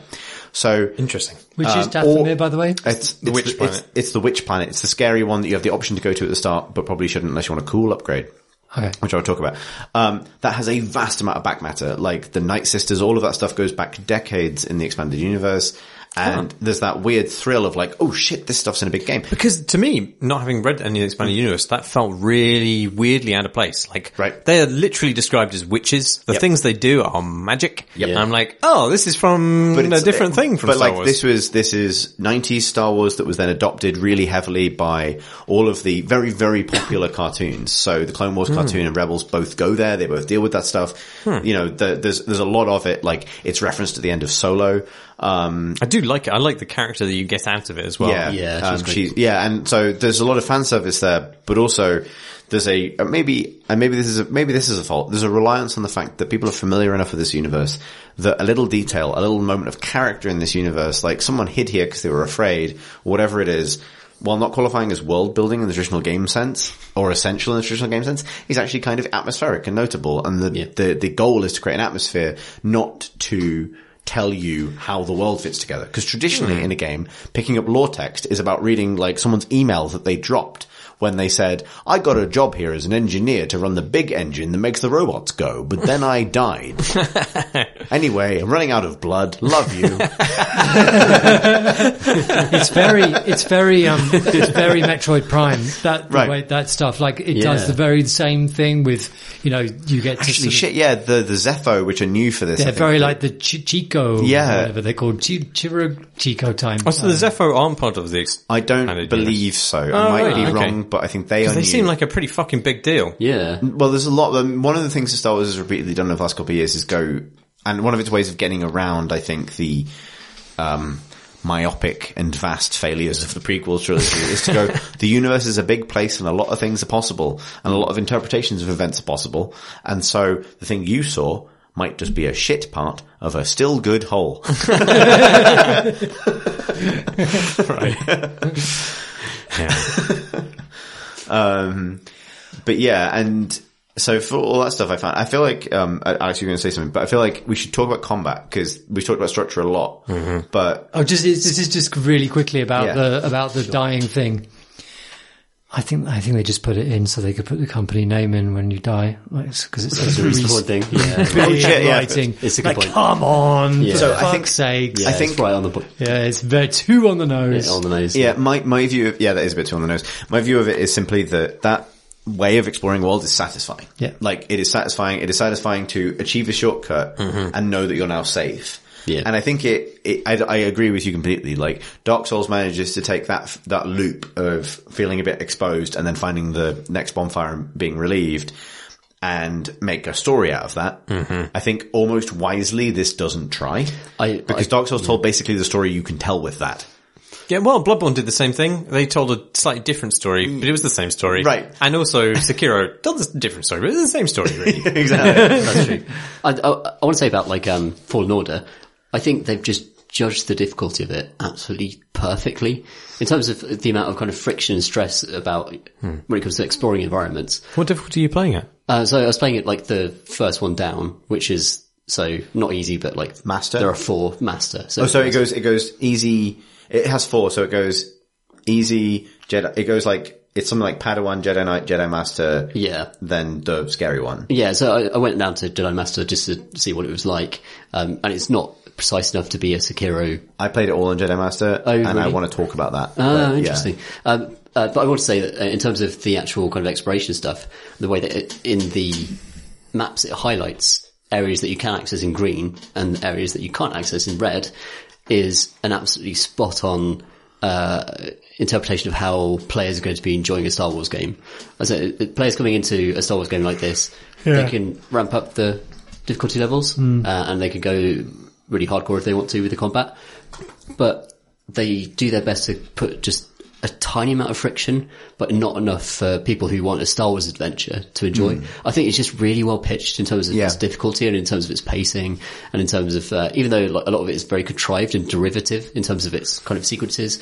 Yeah, sure, you're going to climb up some vines, you're going to wall run a bit, you're going to slide a bit, you're going to do a combat, you're going to climb up some more vines.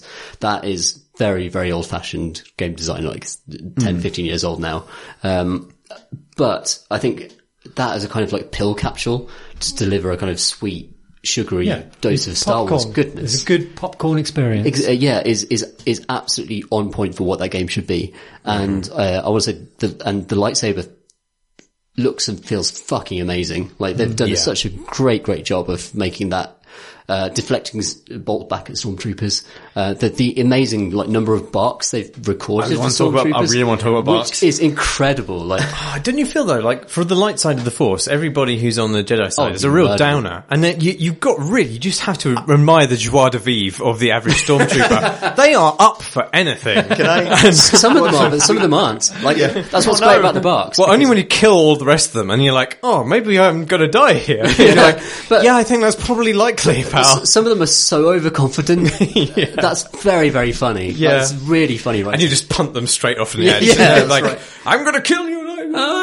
So, there's a bunch of things I want to jump off from there, Tom, because I think you've nailed a bunch of things at once. You're right. But let's talk about fucking barks, because I think this might have, this might be the most entertained I've been by NPC barks since, Splinter Cell Conviction. It actually had, and for a game which I don't really like the dialogue in generally, the incidental bark-based dialogue or conversations you overhear, I think are pretty good. Yeah.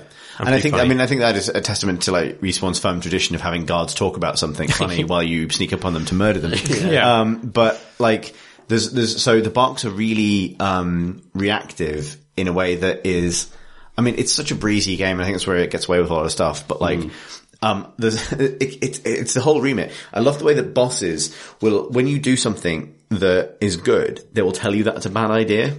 Like, dodging won't save you, Jedi. Right. Or like parrying me at perfect timing. That's shit, actually. Shouldn't have done that. Oh, you've got stims, do you? Dickhead. Like, that's really good. The fact that the stormtroopers react to everything you do. So it's not just combat bots. It's like, he's rolling around. He's doing a jump. Oh, he threw a lightsaber at me. Although it's pretty sad when they're like, maybe we can win this. You're like, oh no, come on. Yeah, exactly. I just mispressed. It's like, it's a weird decision to make stormtroopers like faintly sympathetic because they are so helpless. Brilliant. And there's this like, like when you get them down to one left, sometimes they'll say like, the entire squad's down, but, oh no. Like occasionally you get them saying like, I don't think we can do this. And then they'll get murdered. The best thing I saw though, so it also has a lot of monsters, a lot of creatures. Sometimes those creatures, alien space monster, sometimes just a goat. Oh, those goats, Yeah. motherfuckers. Sometimes it's Poor just guys. a goat in space. Those goats kill me more than any Yeah, other yeah, creature in the those game. Well, not dangerous kill me, goats. but, you know. So I did want They're the to... only ones that are allowed to be dismembered.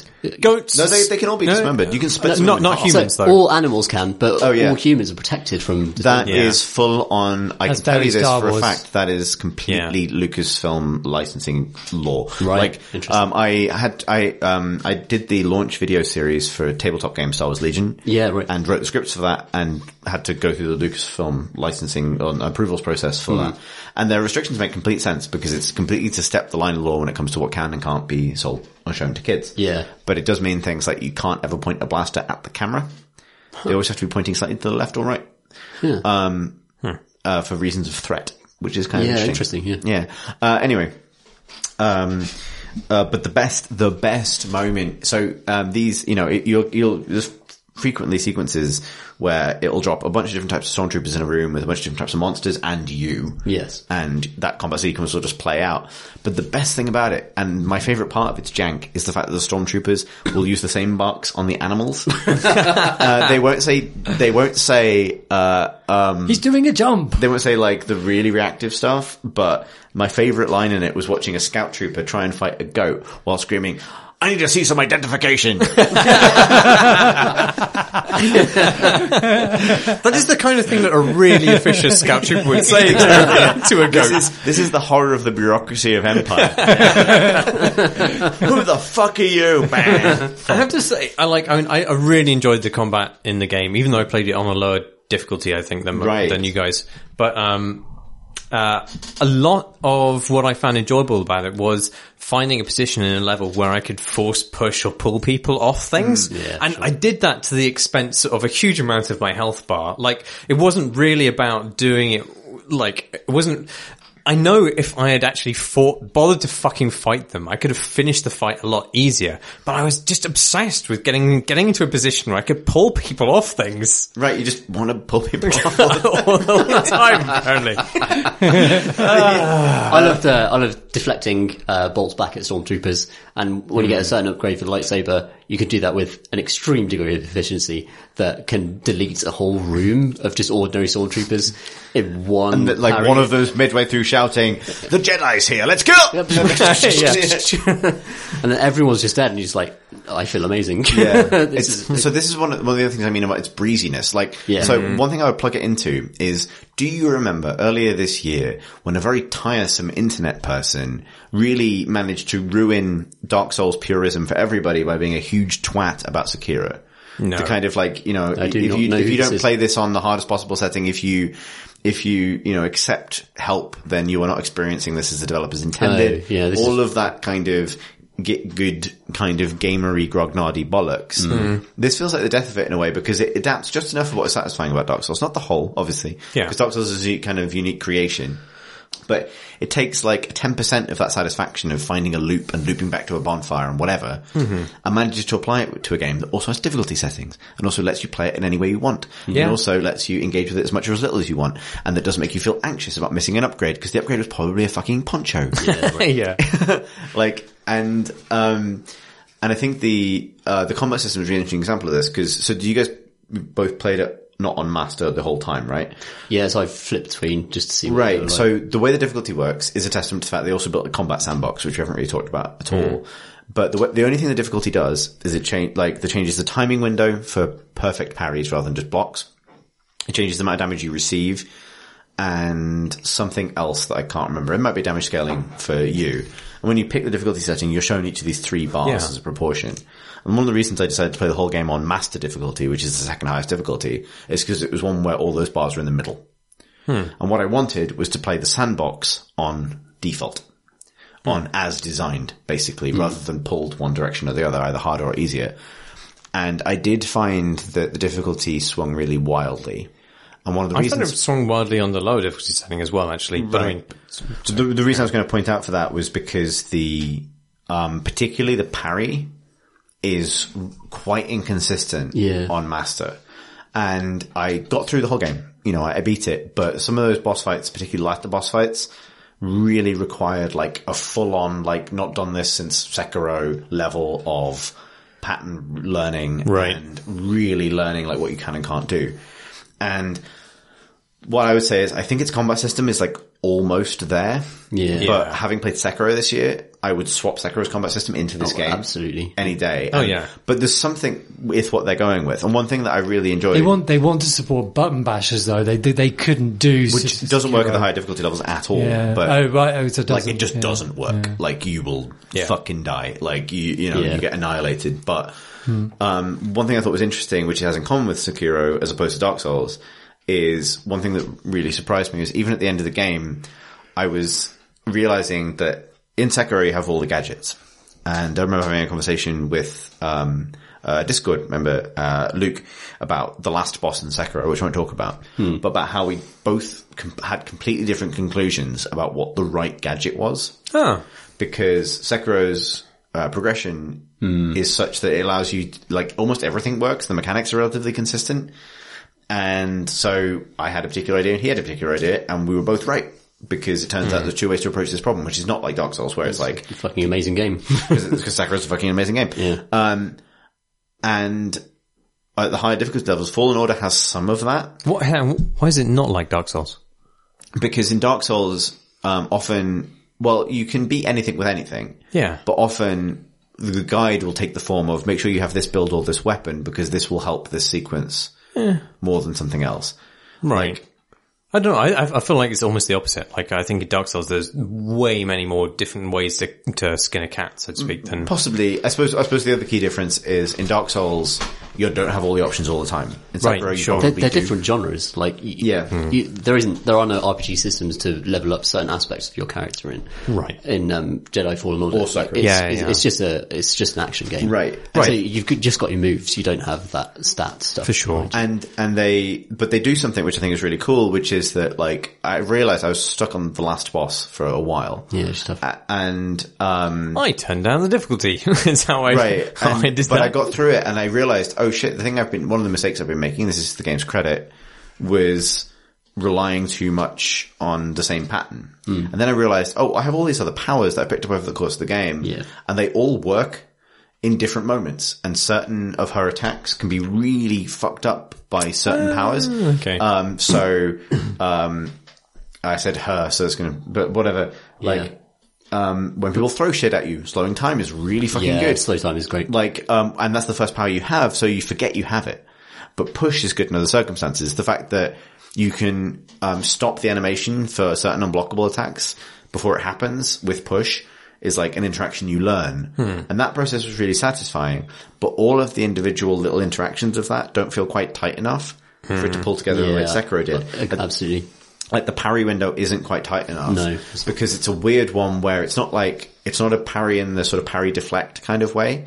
The idea is you have your lightsaber up and held just in time rather than to sort of swipe past the blow, because you kind of do that anyway. It's a weird system. It's almost like an animation failure because so the combat animations are incredible in this game, but when it comes to parrying, you expect that sort of thrust almost of a block to kind of counter what's happening, which is Sekiro does really, really, really perfectly. And also Sekiro is just like frame perfect.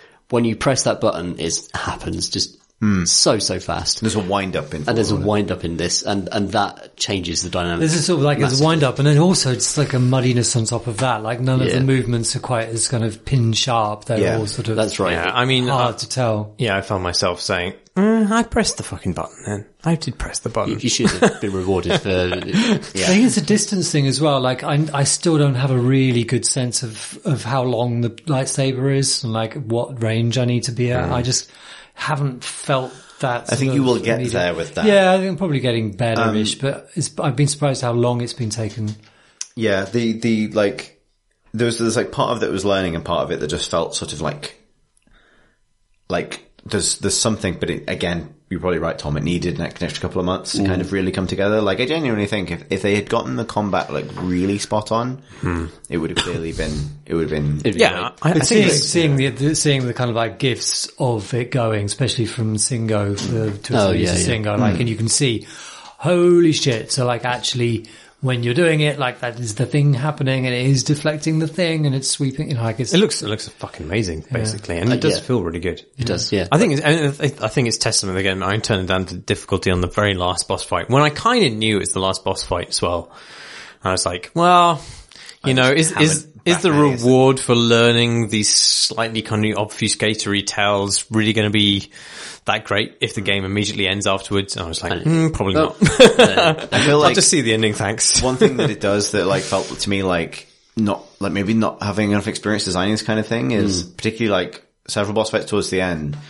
When you realize what it's doing design wise, it's perfectly clever. Like, when a boss loses a third of their health bar, the end of a particular combo they do will become unblockable.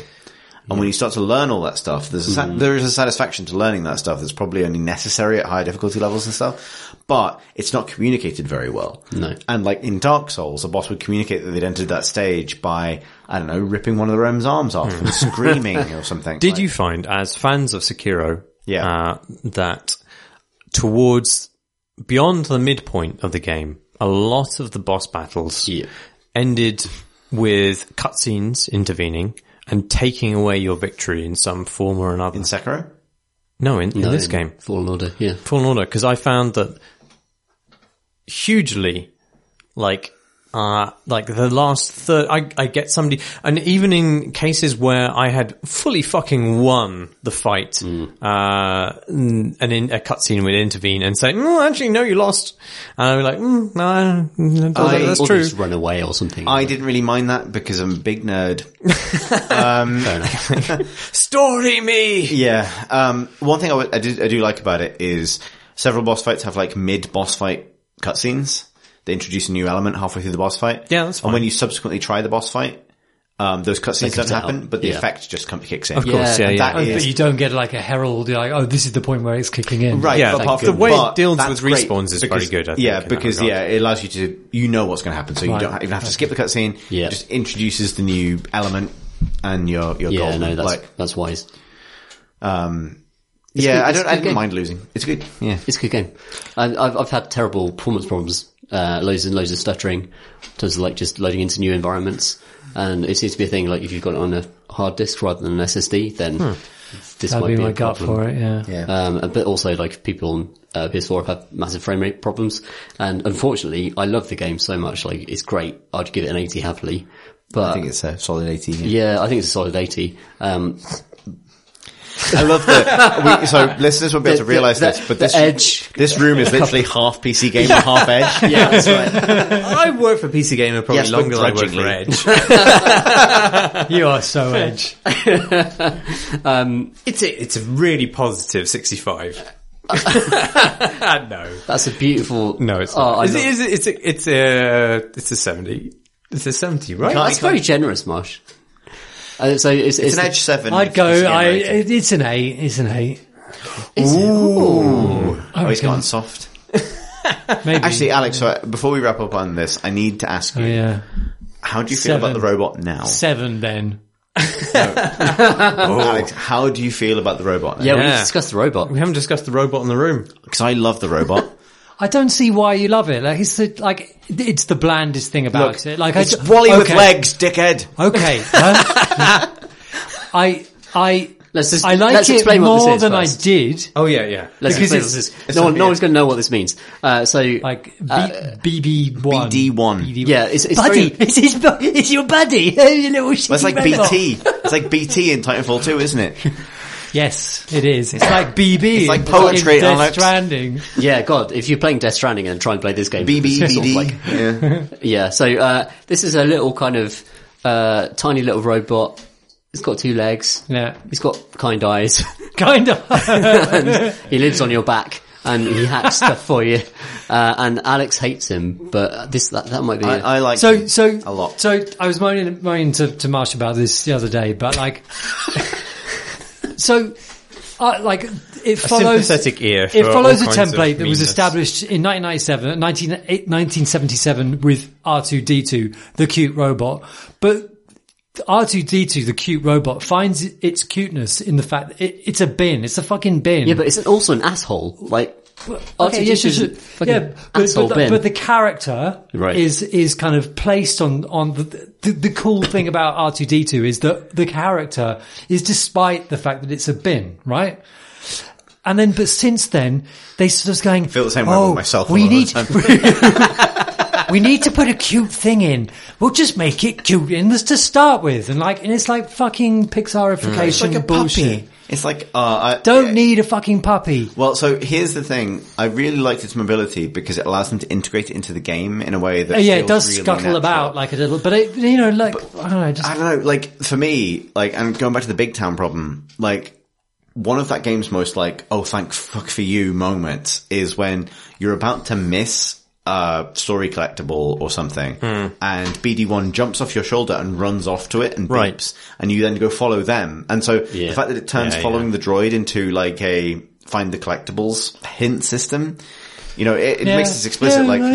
Fine. I fucking love that. Like, make things easy for me. That's functionality. That's fine. Like the functionality of the robot is fine, but like its presentation is like, oh, so boring. I don't know. I feel like it's so meticulously animated and it's with you all the time and it reacts to all these things. But they put so much work into this shit robot. But I feel like the fact it's meticulously animated is a sign of its cheapness in a way. I think this makes you a cop. No, I mean, I liked BD1 by then. I think the dialogue you have with it, across the game is probably the only real thing which really grounds your character. Yeah. And I think it does that successfully. And I think the dialogue you have with BD1 is probably the best dialogue that's in the game. Yeah. Yeah. I think but at the same time, I do agree with Alex that there is just like, it feels like a bit of a good robot, like a shortcut to stuff. It's like the whole Pixar thing where, every Pixar character has this weird kind of asymmetrical smile now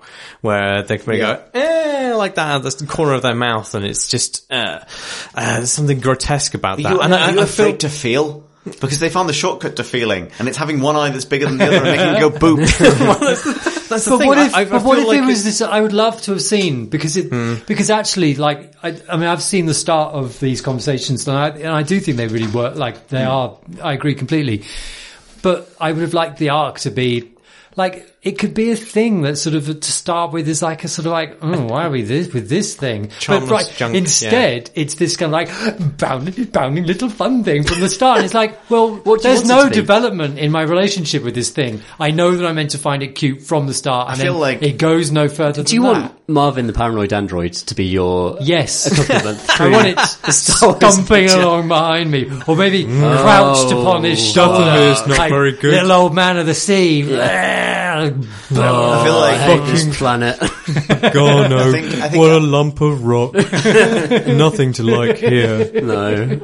I did like it's all just microbes. I do feel like the kind of the puppyish kind of enthusiasm for everything would be an interesting counterpoint to R2-D2 if they hadn't done BB-8 in the meantime. Yeah.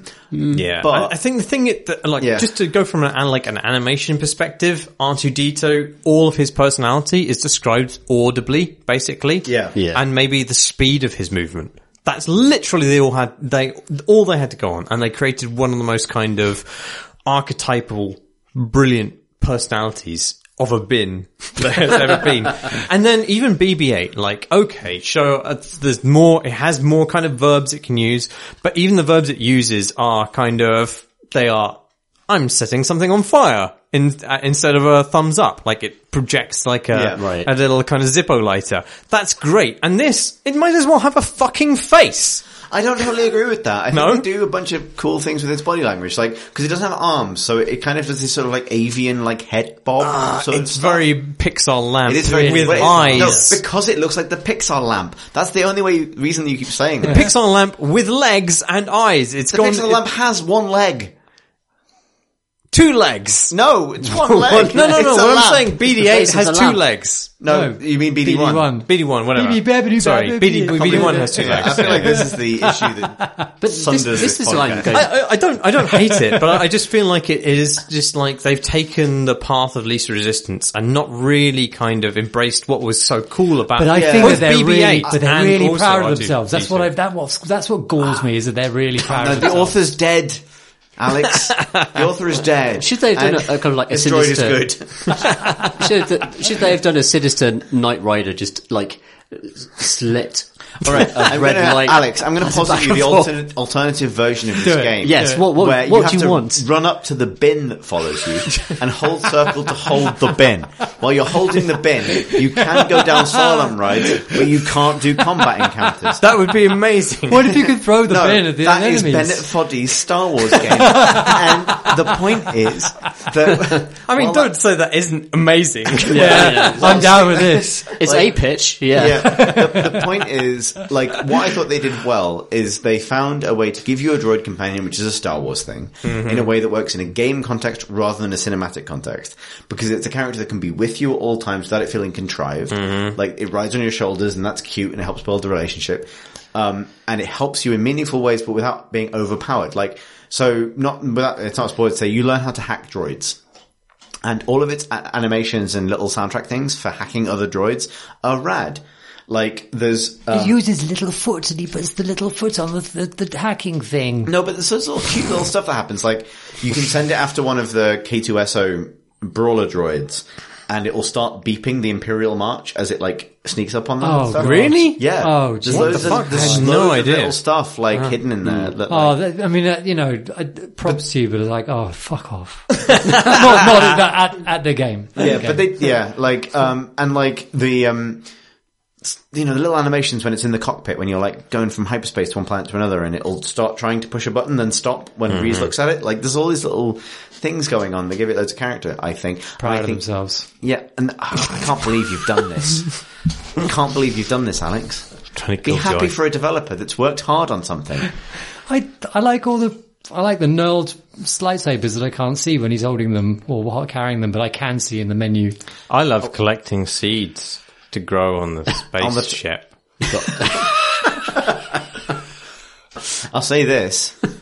If you're planning on playing it, don't fucking customize your lightsaber until a certain point in the game. Otherwise, lots of cutscenes don't make sense and a certain plot point loses its weight. What? That's my big tip for nerds. Really? Marsh is doing a face like... Well, I'm confused because actually all the customization options partly fell flat for me because I really liked the initial customization of all of them. And it was really weird. Like, I was like, oh, great, I picked up a new thing. I go to it, I'm like, oh, no, I prefer the original color scheme. They designed it too well! Well, it's because you have an iconic lightsaber. Apparently. Yeah, and then you can fuck it up. Yeah. But I like that for the lightsaber and my coat pretty much after like the third upgrade that I got for it, and also the ship that you go around in. I liked all of the ones that came. I picked a different poncho for every mission because I'm a huge twat. I think we'll take this one. And I was on the last mission of the game and Pip came in and she was like, what are you doing? I was like, I'm playing Star Wars. And she was like, well, what can you do in Star Wars? I was like, well, look at how many ponchos I've got. And she was like, well, you've picked the wrong one, haven't you? I was like, no. This is an appropriate poncho because I'm doing a stealth mission. And she was like... Did you pick the camo one? No, I picked the black one. For the last mission. That's reasonable. Yeah, like, 'cause it felt right. Well, that one it felt right. Yeah. For lots of reasons that were important to me at the time. So Pip was like, why didn't you have that one? That one's blue. And I was like, well, it just doesn't feel right. And I had this moment. Did you go with a blue lightsaber or a green lightsaber? Green. Yeah, you can't go. There's a red one as well. Like, blue from the start. I just like blue. I like the blue as well. Yeah. I stuck with that for There's ages. some part of my brain that like was literally blown when Luke had a green lightsaber in Return of the Jedi. Right, so since then I will always replicate pick a green lightsaber for myself. The significant lightsaber upgrades in this game are fucking awesome. They are fucking rad. They are fucking great. Yeah.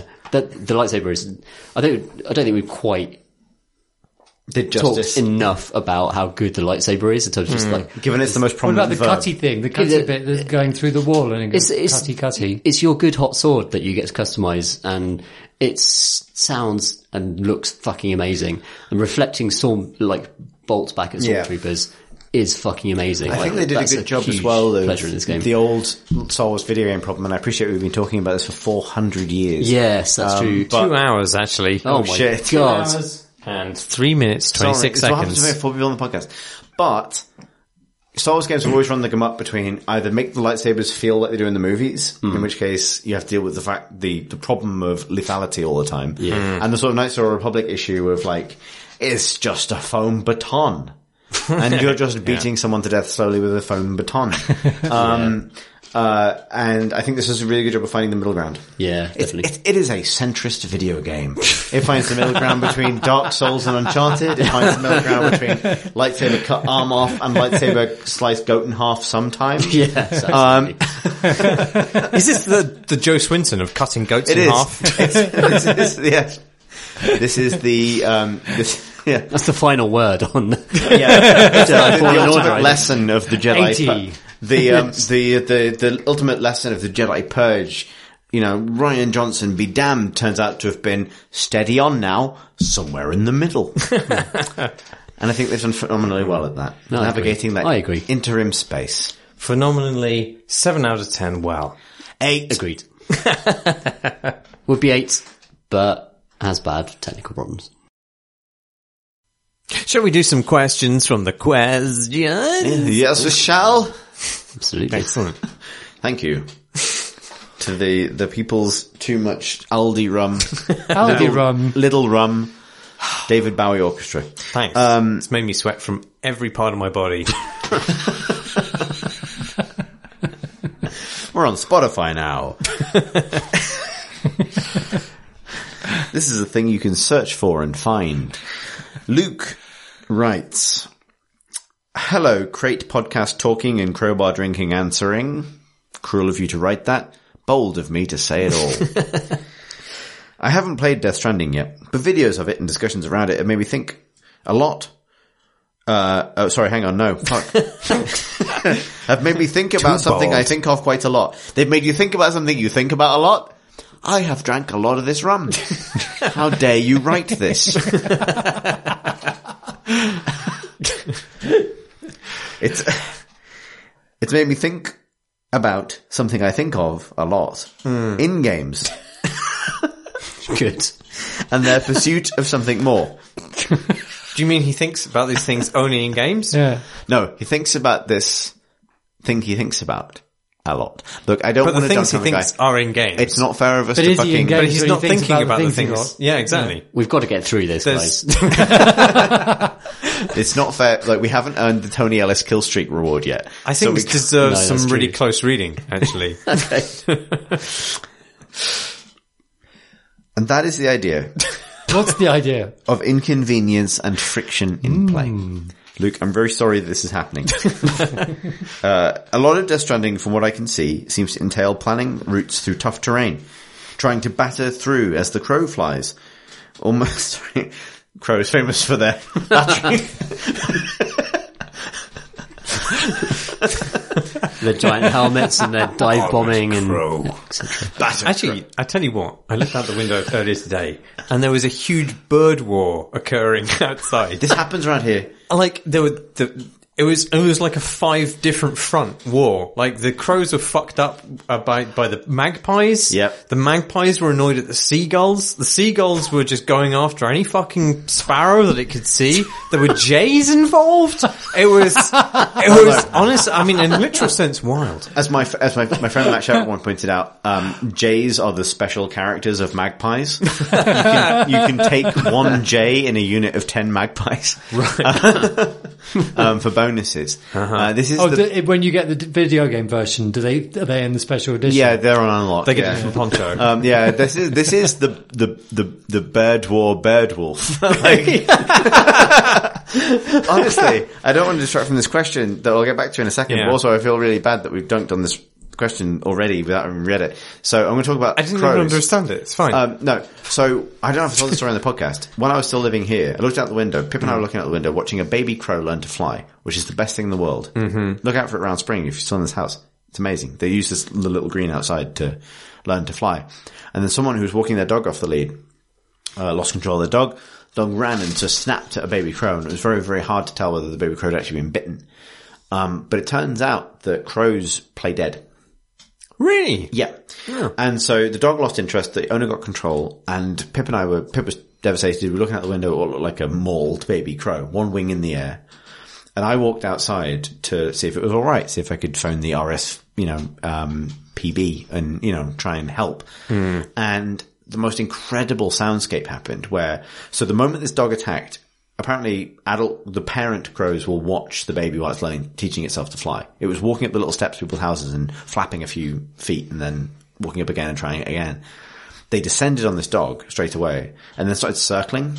One of them did a flyby of the crow, and I thought that meant it was dead, that they'd lost interest. But the magpies started to like assume position around, create this bizarre soundscape of chattering. Oh wow. In this like weird sort of pentagrammic sonic zone. And I walked over and I realized that the crow that was lying on the ground that looked for all intents and purposes dead with a broken wing was looking around with one of its eyes. Like it was just glancing about. And then I waited a bit and couldn't get through to the RSVP because it was a Sunday night. And then after a little bit of time, I just hopped up and walked off. And it was genuinely amazing. And this kind of weird corvid soundscape dissipated. Wow. Have you been here when the jackdaws have descended? I'm sure you have. Yeah. They have there's sometimes been like, I would say hundreds of jackdaws easily in the sky. Not quite sure it's thousands, but definitely the sky is fucking full of jackdaws, and they're all emitting this really kind of weird, resonant kind of boink noise. Basically, it has that kind of bouncing directional sound that a boink does. And it feels really weird when you're being bombarded by it from like multiple directions. It's a really weird sonic soundscape. Wow. Has my now that I don't know what it means. Has my idiot son returned? Your idiot son? I mean, there's many of your idiot sons, I have to say, Chris. So your idiot sons are basically baby crows now who have grown up. Right? Oh, they're blackbirds. Well, so blackbirds. I thought they were crows. I'm sorry. Oh no, my original idiot son. I realize we've got miles off this question. We will return to it. It's very important. Was a blackbird that I used to note in the garden who would sing for a mate, presumably, all the time. But his song was fucking stupid and it didn't seem to work. It was this crow that would sit on a post outside. A crow or a blackbird? Oh, sorry, blackbird. And it would go, and it wasn't working for him. And one day I walked outside, there's a post in the back garden, and it was sat on the post with its wings down, looking at the sky with its mouth open. Just frozen. And I thought it had died in like the stupidest fucking way. And Pip was worried as well. So we looked it up and it turns out that blackbirds bask in the sun. They will turn to face the sun, they'll flay their wings out so they can warm their feathers, and they'll bask. And I'm like, okay, fine. He's not a fucking idiot. He's having a moment with the sun. That's great. And then a few weeks later, I saw a female blackbird doing the same thing with infinitely more poise. Beak was closed, wings were fanned out nicely, not at weird angles, and I realised there's this idiot blackbird in the back garden that I've grown peculiarly attached to. Then he vanished for a wintering and returned, I think, with a mate, which is a fucking miracle. And in doing, I related very profoundly to this. Anyway.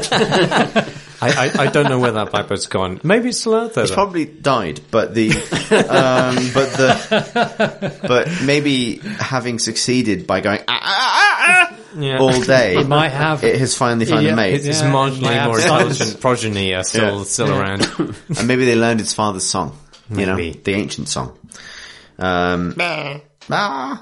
Luke nonetheless wrote.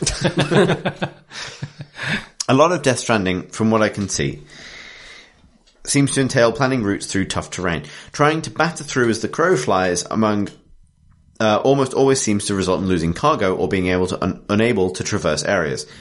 This reminds me of the way that Breath of the Wild similarly pushes back against your desire to traverse as you wish, with a stamina gauge, various temperature effects, and the oft-derided rain, which makes climbing basically impossible. This is a reasonable point, and I'm sorry that I used to digress to talk about crows and blackbirds.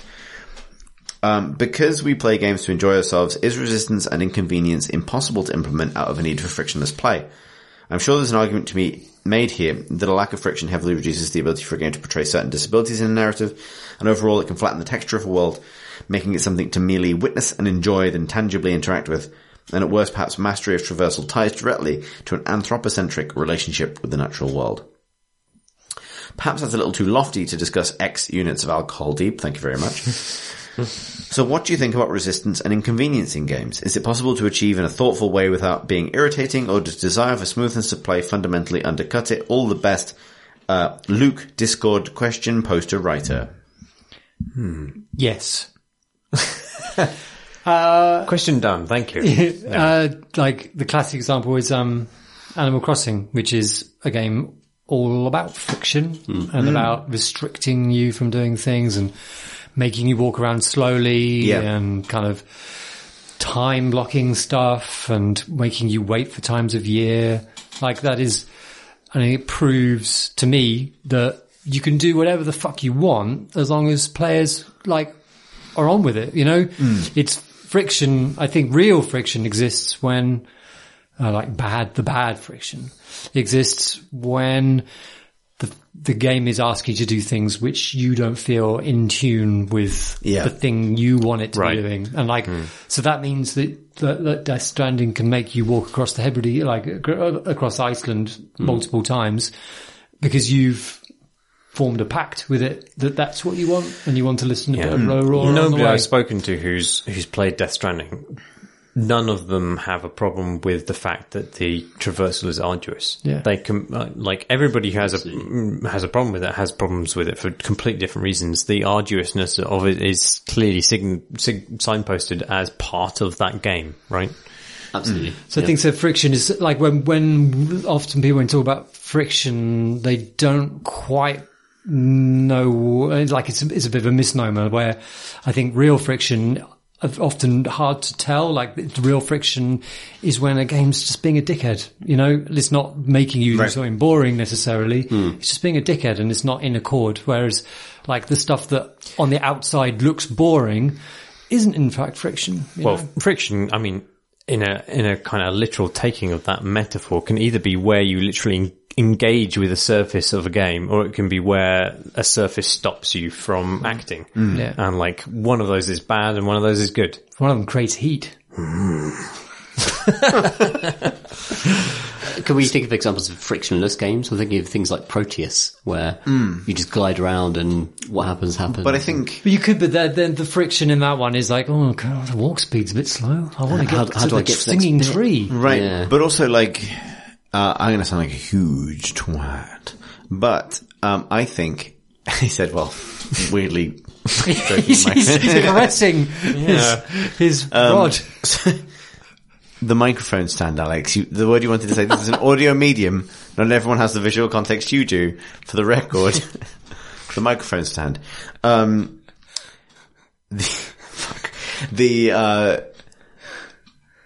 My brain has emptied of... No. What was I going to say? The thing I was going to say is games basically are friction. Like, interactivity is inherently carries fiction. The great lie of this doesn't have explicit challenge mechanics, therefore it's not a game issue, is not that things without challenge aren't games. It's that nothing is without challenge, actually.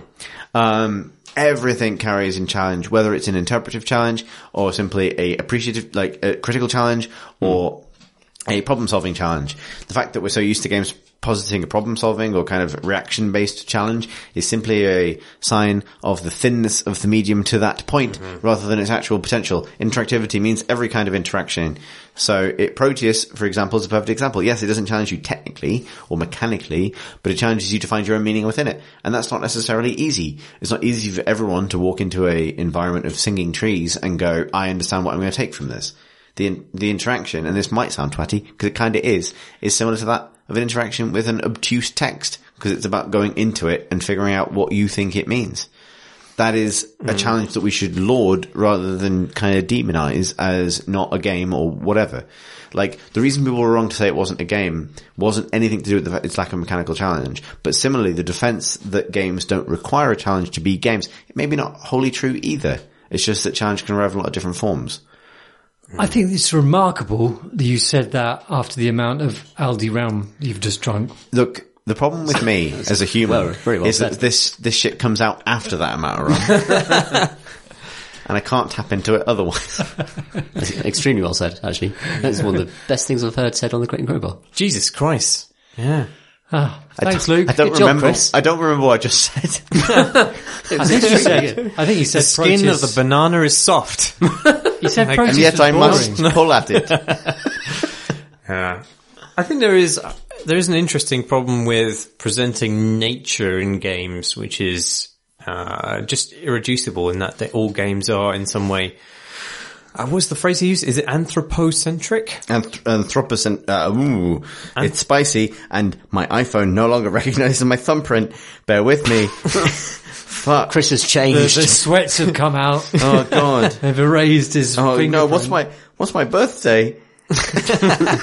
There it is. The phrase was, I can't read. Oh my God, he's gone blind. Nope. Well, his take was too hot. Yeah. His take was too strong.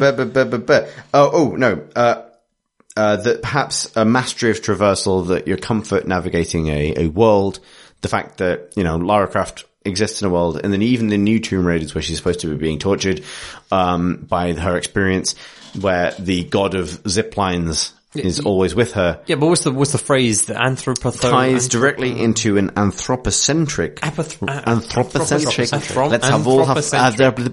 There you go. Yeah. The scat version of that. This acid folk scat group will find its place at last. Yeah, I mean, designing environments so that they feel very natural and also anthropocentric is hard, and I don't know that there is a fun game that has yet been designed around terrain which completely resists humanity, which is what terrain fucking is in reality. Terrain has never been designed for people. That's not what terrain's function is. But we have been designed for terrain. Well, only certain kinds of terrain. We've been designed for a very survival within an incredibly slim sliver of... Thanks, Little. of survival in this globe's... you can't go too high, you can't go too low. We do ever so well. Why do you have to be so dumping on us? We're great. I'm sure we're great, apart from all the terrible things we do. But at the same time, our survivability is quite limited to quite a thin range of the globe's potential ecosystems. Is this you complaining that you have to wear clothes? Yes, that's what it comes down to. I don't understand why I was banned from Lidl. I'm only designed for a certain band of survivability. I shriek. Mars screams. It's here. In the fridge section. That's the off-brand fucking booze in my hand. This is the environment that has been created for me to survive in. Why would I require additional tools? This is a little, the most hospitable environment on Earth. I can live here for many years. But I genuinely find the way that landscapes are presented to be really interesting, because I think it's very culturally specific how we interpret landscapes. And in the UK, certainly, landscapes, even the wilderness, has a certain kind of tameness to it, which doesn't exist, which sort of kind of exists, but in a schizophrenic way in the States. So in the UK, you can go up the tallest mountain in the UK and you can fall off it and you can land in somebody's back garden, basically. Yeah. And in the States, it's a slalom puzzle, But at the same time, those environments are genuinely dangerous, and they're kind of flagged up as being dangerous. Whereas in the States, everything has wheelchair access as your basic level.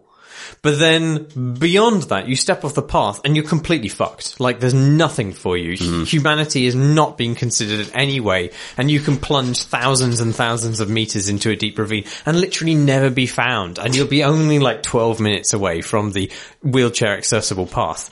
And it's this weird, dichotomy, in the States between these two kind of landscapes which exist, one for people and one for not people. And I don't think games have really articulated that. Everything in games is obviously for people, and it's designed for accessibility and for traversal. I don't know that you can really create a kind of exciting game around the complete thwarting of that idea. The complete puncturing of human existence and human agency. Games are all about agency, and the natural landscape is pretty much a complete fuck you to agency as a thing. Anyway, so that's what I think. The worst thing I ever encountered hiking was not long drops and stuff, because if you've got good boots and your feet are sure, you're probably alright. And that's talking of, walking around England and Scotland and stuff like that, which is obviously not America. But the worst thing that we encountered was, when it got dark, we hadn't quite made it to the town that we wanted to get to. So we went into a wood to put up some tents and sleep there for the night. And the kind of leader of our group, Neil, just said, "Wait, we've got to stop." And he shone his flashlight down, and there was a tripwire made of rope. And then his flashlight followed the tripwire up. There's a giant hanging log. What the fuck? Where Ewoks. were you? This was in Offa's Dyke Really? area of Wales, yeah. Offa's Dyke is an absolutely gorgeous part of the world, and people there are just incredibly friendly. It's very easy to hitchhike around. Well, some of them. Apparently some of them aren't. Unless you like go into some farmer's land and try and camp in some woods. So we Yup, motherfucker. obviously, like we were very like clean-minded. We were always going to clear our stuff up, and we were going to light any fires or anything. It was just literally a place to sleep. Yeah. But just the hanging log there was this terrifying idea that they just would be happy if one of us died. And well, they would also go to prison for that. Like, pretty. would they though? Like how They couldn't argue that the tree killed someone. But they'd set up booby traps. They set actual booby traps on That's a insane. fringed piece of wood, and it wasn't even a large piece of wood. So we went slightly deeper in, and we camped there anyway. But the next day we sort of went around, and it's like there were like 2 or 3 of these things. Wow. And it was just the paranoia of this one farmer. It like could have I killed sure us. they went there to catch, like, I don't know. Wombats? No, no. It was there to kill humans because it was at ankle height, and it was a tree that was going to come down right into your chest. Like that was Fuck. That was how it was designed. Good as you for staying there anyway. Sorry, In murdered forest. we had to stay there because like it's pitch black. Like true darkness is a thing that you discover when you're hiking. Like there are no street lights. It's absolute pitch black, and we didn't have like phones with torches on. Like we had some torches obviously, but like that's still no way to travel. You can still injure yourself terribly. Just walking in pitch black. So we had to stay there. And a bunch of us had really weird dreams that night, and there was some like shouting in our sleep and stuff like that. Oh my God. Did you report it to anybody? No, we didn't. No. You probably should, because they are murderers. Yeah. Waiting. We carried on. And just got to another lovely Offa's Dyke town and ate some cream teas and just sort of enjoyed the rest of our trip. I'm enjoying, I think the last couple of episodes of your appearances on the podcast, Tom, have started to flesh out a mindset, which is that someone moves directly from a reserve seat into an unreserved seat on the train. What the fuck are you doing? Someone sets a series of death traps for teen hikers. Fair enough. I think it's just like, we don't really want to mess with whoever that is. Like, right. We probably should. They might set traps for me as I think the difference is that I was 33 when I shouted at that man on a train. And if I was 33 at the time that we'd done that trip, I would have called every single authority and being a total... How old were you when you did that? Oh, probably like 23. Oh, that's okay. I mean, you're stupid then, right? Yeah, exactly, right? Yeah. Sorry to all the 23-year-old Oh, it's part of the adventure. No, it's part of the lovely... No, it's fine. And relish the fact that you're a big dumb idiot now. Yeah. I'm still alive, thankfully. So, that's the main thing. Anyway, how do we get onto that? I don't know. Kane writes, ahoy hoy. It's long been the conclusion of the world's foremost experts.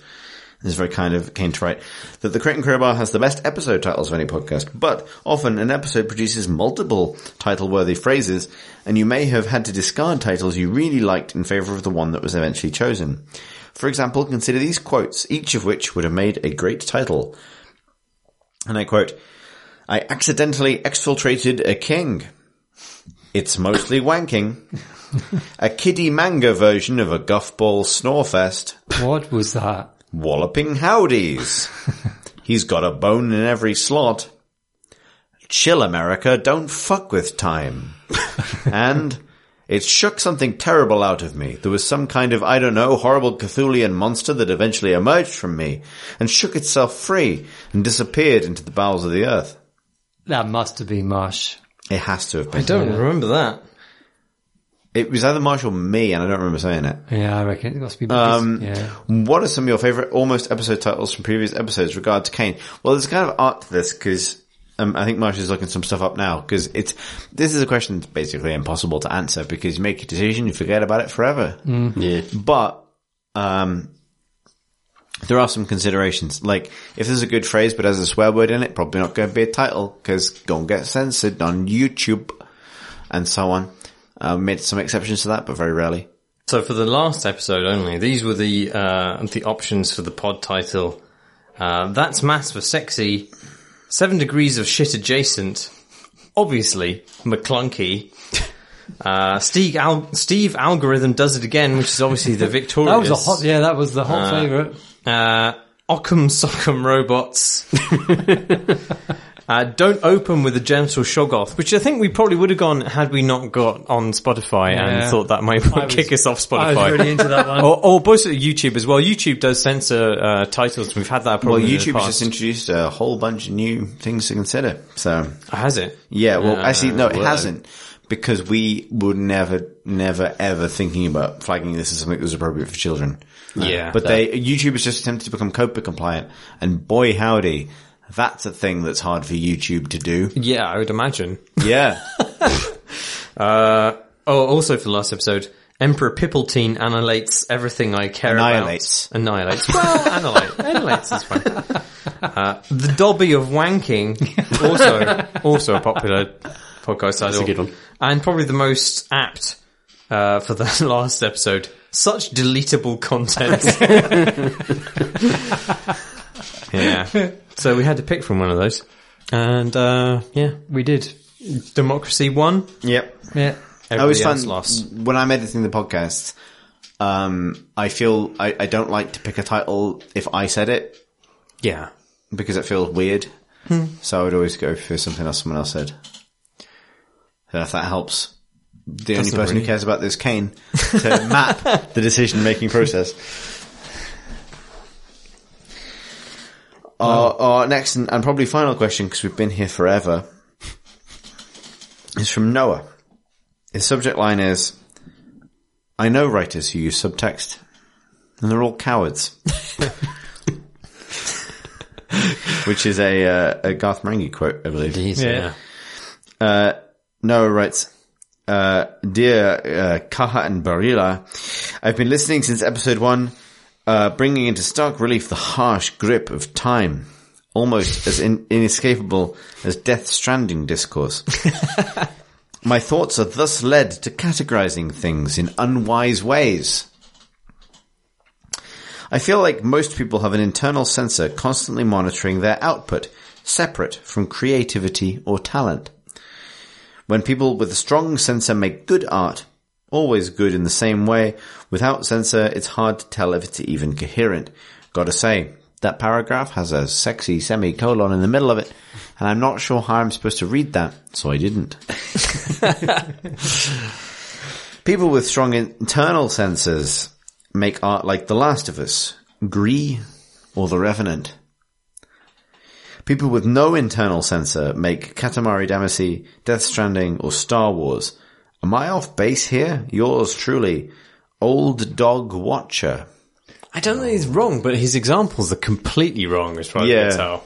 Maybe, Death Stranding is obviously somebody who doesn't have a censor. I think Death Stranding is fair there. Yeah. I don't know that Star Wars is a good example. Star Wars is a weird example because Star Wars is such a composite thing. Like, Star Wars is not the prequels are George Lucas going off on one without anyone to tell him no, certainly. Yeah. But but they themselves are built off of a previous set of films that were hugely collaborative. But also, as we said, in a literal sense, there's a very strong regulation in terms of what they can and cannot depict. In terms of, just in terms of violence, for example. Yeah. Bisecting animals, fine. Bisecting people, no. I will tell you this though, and this is a bit of an aside, and fuck knows we need more of them. Apart from Darth Maul, obviously. I've recently rewatched all the prequels. I'm so sorry. Well, so I've been having an experience recently where me and a few friends want to try and watch all of the films before the new one comes out. But the only time we can all find that's free to do this is before work.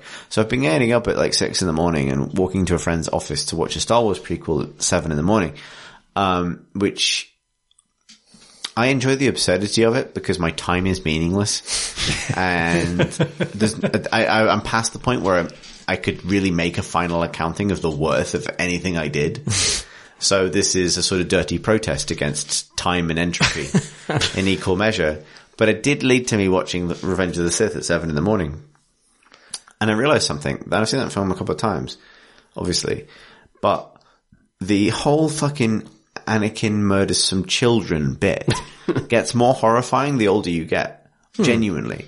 Because there's not a lot it's not graphic, but there's a scene of really frightened 5 and 6 year olds looking to Hayden Christensen for help. And he glowers at them and lights a lightsaber and they look afraid. And it's actually surprisingly brutal and massively disproportionate to every other brutal act in Star Wars. In terms of its, like, implications. Like, they double down later on with a scene where Obi-Wan says, this child was killed with a lightsaber, not a blaster round. And it's actually kind of weird. It's like, it actually weirdly, retroactively makes Vader completely irredeemable. Which undoes the entire point of the original films. Because it's suddenly like, that's actually a really fucking crazy thing to do. That's not a product of momentary dark side pragmatism or military necessity. That's open, murderous, child-skewering cruelty. And you literally don't get to come back from that. So that's a weird example of where, like, one person being allowed to go, like, I think this will like, that I think must be George Lucas's ability to only communicate this character is bad now through the worst possible act. Right. Yeah. But it's interesting how much it punctures the fabric of the entire thing as a momentary example of, like, completely unchecked bollocks entering into a universe that's already quite otherwise quite tightly policed. Should we talk about the other examples given? So the examples given of games made with a strong sense of an internal censor are The Last of Us, Gree, and The Revenant. Yeah, it's kind of like, because they're all very mannered. Like, Gree is like, I'm going to make art in the way that people accept what art is, and like, so it's going to look nice. The game, G-R-I-S, I would have thought. Yeah. I don't feel like that's been heavily policed or censored in a particular way. I think by internal censor, I think it means, you know, like, there's art when you're sort of being totally like, I'm just going to express myself openly if you would just come with me on the ride. And then there's oh, what does everybody else say art is? Right, I'll do that then. And you kind of go, no, can't have that in it because it's not art. So that would be the gris thing, right? And that's how I would interpret the internal censor thing. So, like Revenant is like, let's make a film about struggle. It's going to be it's going to be Revenant. Revenant is a particularly sort of very boring manly struggle that is replicated in films all the time. I enjoyed it. There's so many different kinds of liquids that end up in those beards. Like, I mean, there's bodily liquids, there's other kinds of liquids. It really is all liquid beard conundrum. I can't believe horrible. That's not the title they went with. Yeah. Maybe the title we go with. You know? What are the other films in there? The other works. Works in there are The Last of Us. For what? Sorry, controlled experiences, for a demonstration basically? of strong internal sensors. And for the benefit of the podcast who can't see the word I'm looking at, that's CENSORS, not sensor as in detector. It's sensor as in controlling sort of filter. But for the opposite side as well, what was there was one I strongly disagree with. Katamari Damacy, Death Stranding, which is completely fucking wrong. Yeah, Katamari Damacy is a very pointed. I mean, I think the level of expression in that is very intentional. I don't think there is like a lack of control over what they're doing in that game.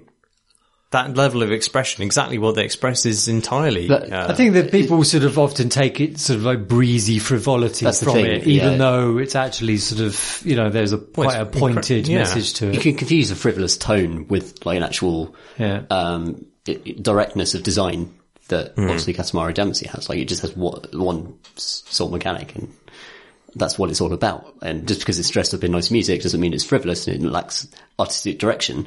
In fact, it might have tremendous artistic direction, but it wants to do this particular thing. Just because there's like the ability to mop up a lot of stuff in it doesn't mean that stuff wasn't pre-selected carefully. Right. Yeah, or even obviously the King of the Cosmos is an unusual creation, but that is a very precise esoteric design. I don't think that's a result of just freewheeling chaos, you know? Again, I think that really the censoriousness is really about doing what you want, doing what you want to do, not doing what you feel other people expect you to do art. Oh, I see. Oh, in that case, maybe that is an example of something that is less than Yeah, I censorious. think there's a key thing that's in this question that is hard to pass partly grammatically, but it's the idea that when people with a strong sense of make good art, it's almost good in the same way. And when it's without a censor, it's hard to tell if it's even coherent, which is, I think there is something there, I think, in the idea that there's a commonly accepted idea of what a good artistic video game looks like in terms of what it communicates. Yeah, you read most things about Gris and it's like, like everyone just goes, oh, it looks beautiful. It's art. It's got a message. It's art.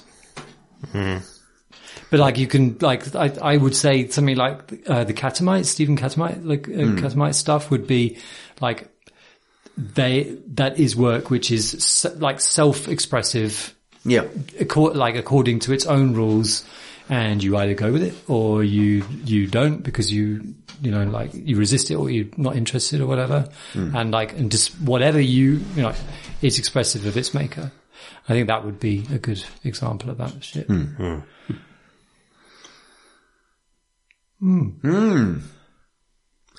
Well, that is all of the questions we have time for because we talked about Star Wars A lot. for 8,000 years. If you'd like to send us a question for a future episode of the podcast, you can do so by emailing us at questions@crateandcrowbar.com, which is our preferred method, or tweeting us at Crate and Crowbar. All of our episodes are uploaded to YouTube, youtube.com/crateandcrowbar, which is the only place where you get to leave a comment. Imagine that degree of freedom to enter the discourse on your own terms and execute your will in a place where no one will see it. Incredible. It's like writing a note to yourself and just throwing it at your bedroom window. You'll never know where it goes. The crows will eat it. Crows will eat it. Crows will eat it. But you know what crows can't eat?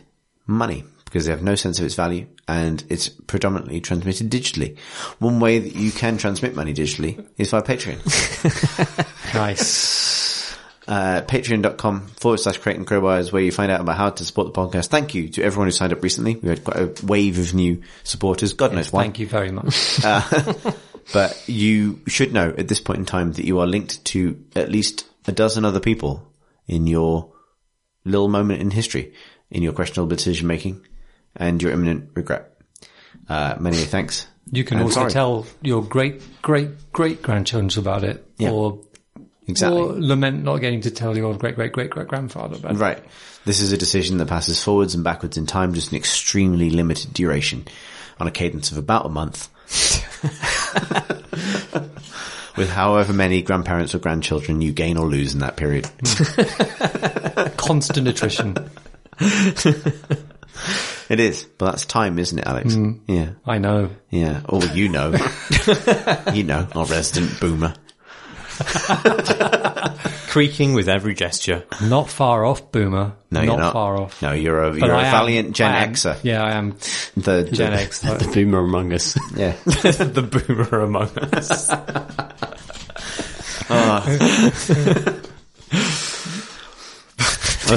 Us early millennials pretending we're not basically Gen Xers, looking at you in fear, wondering what's next. Deep, isn't it? What else have I missed? What haven't I said? Discord. We have a lovely Discord community where they make sense of all this and talk about more interesting things. Find that link on our website, crateandcrowbar.com. And finally, it falls to us to disclose our own Twitter handles, where you might connect with us on for more content. LinkedIn. I am on Twitter at CTHURSTEN. That's C Thurston. Marsh. I'm Marsh Davies. Or Davis if you pronounce it correctly, but Davies if you want to mispronounce it, but also have a clue how to spell it. Incredible. Alex?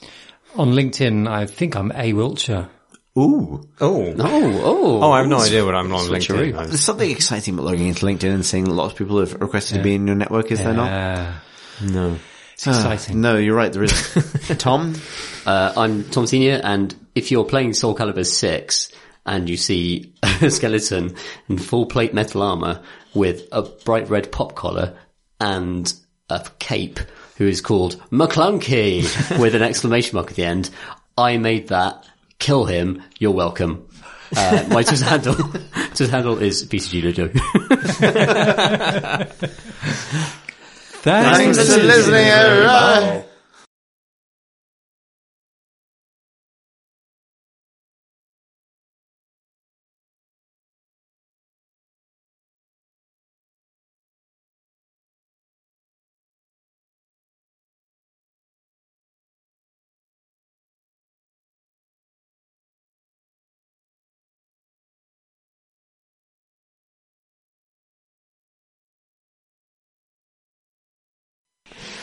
There you Honk. go.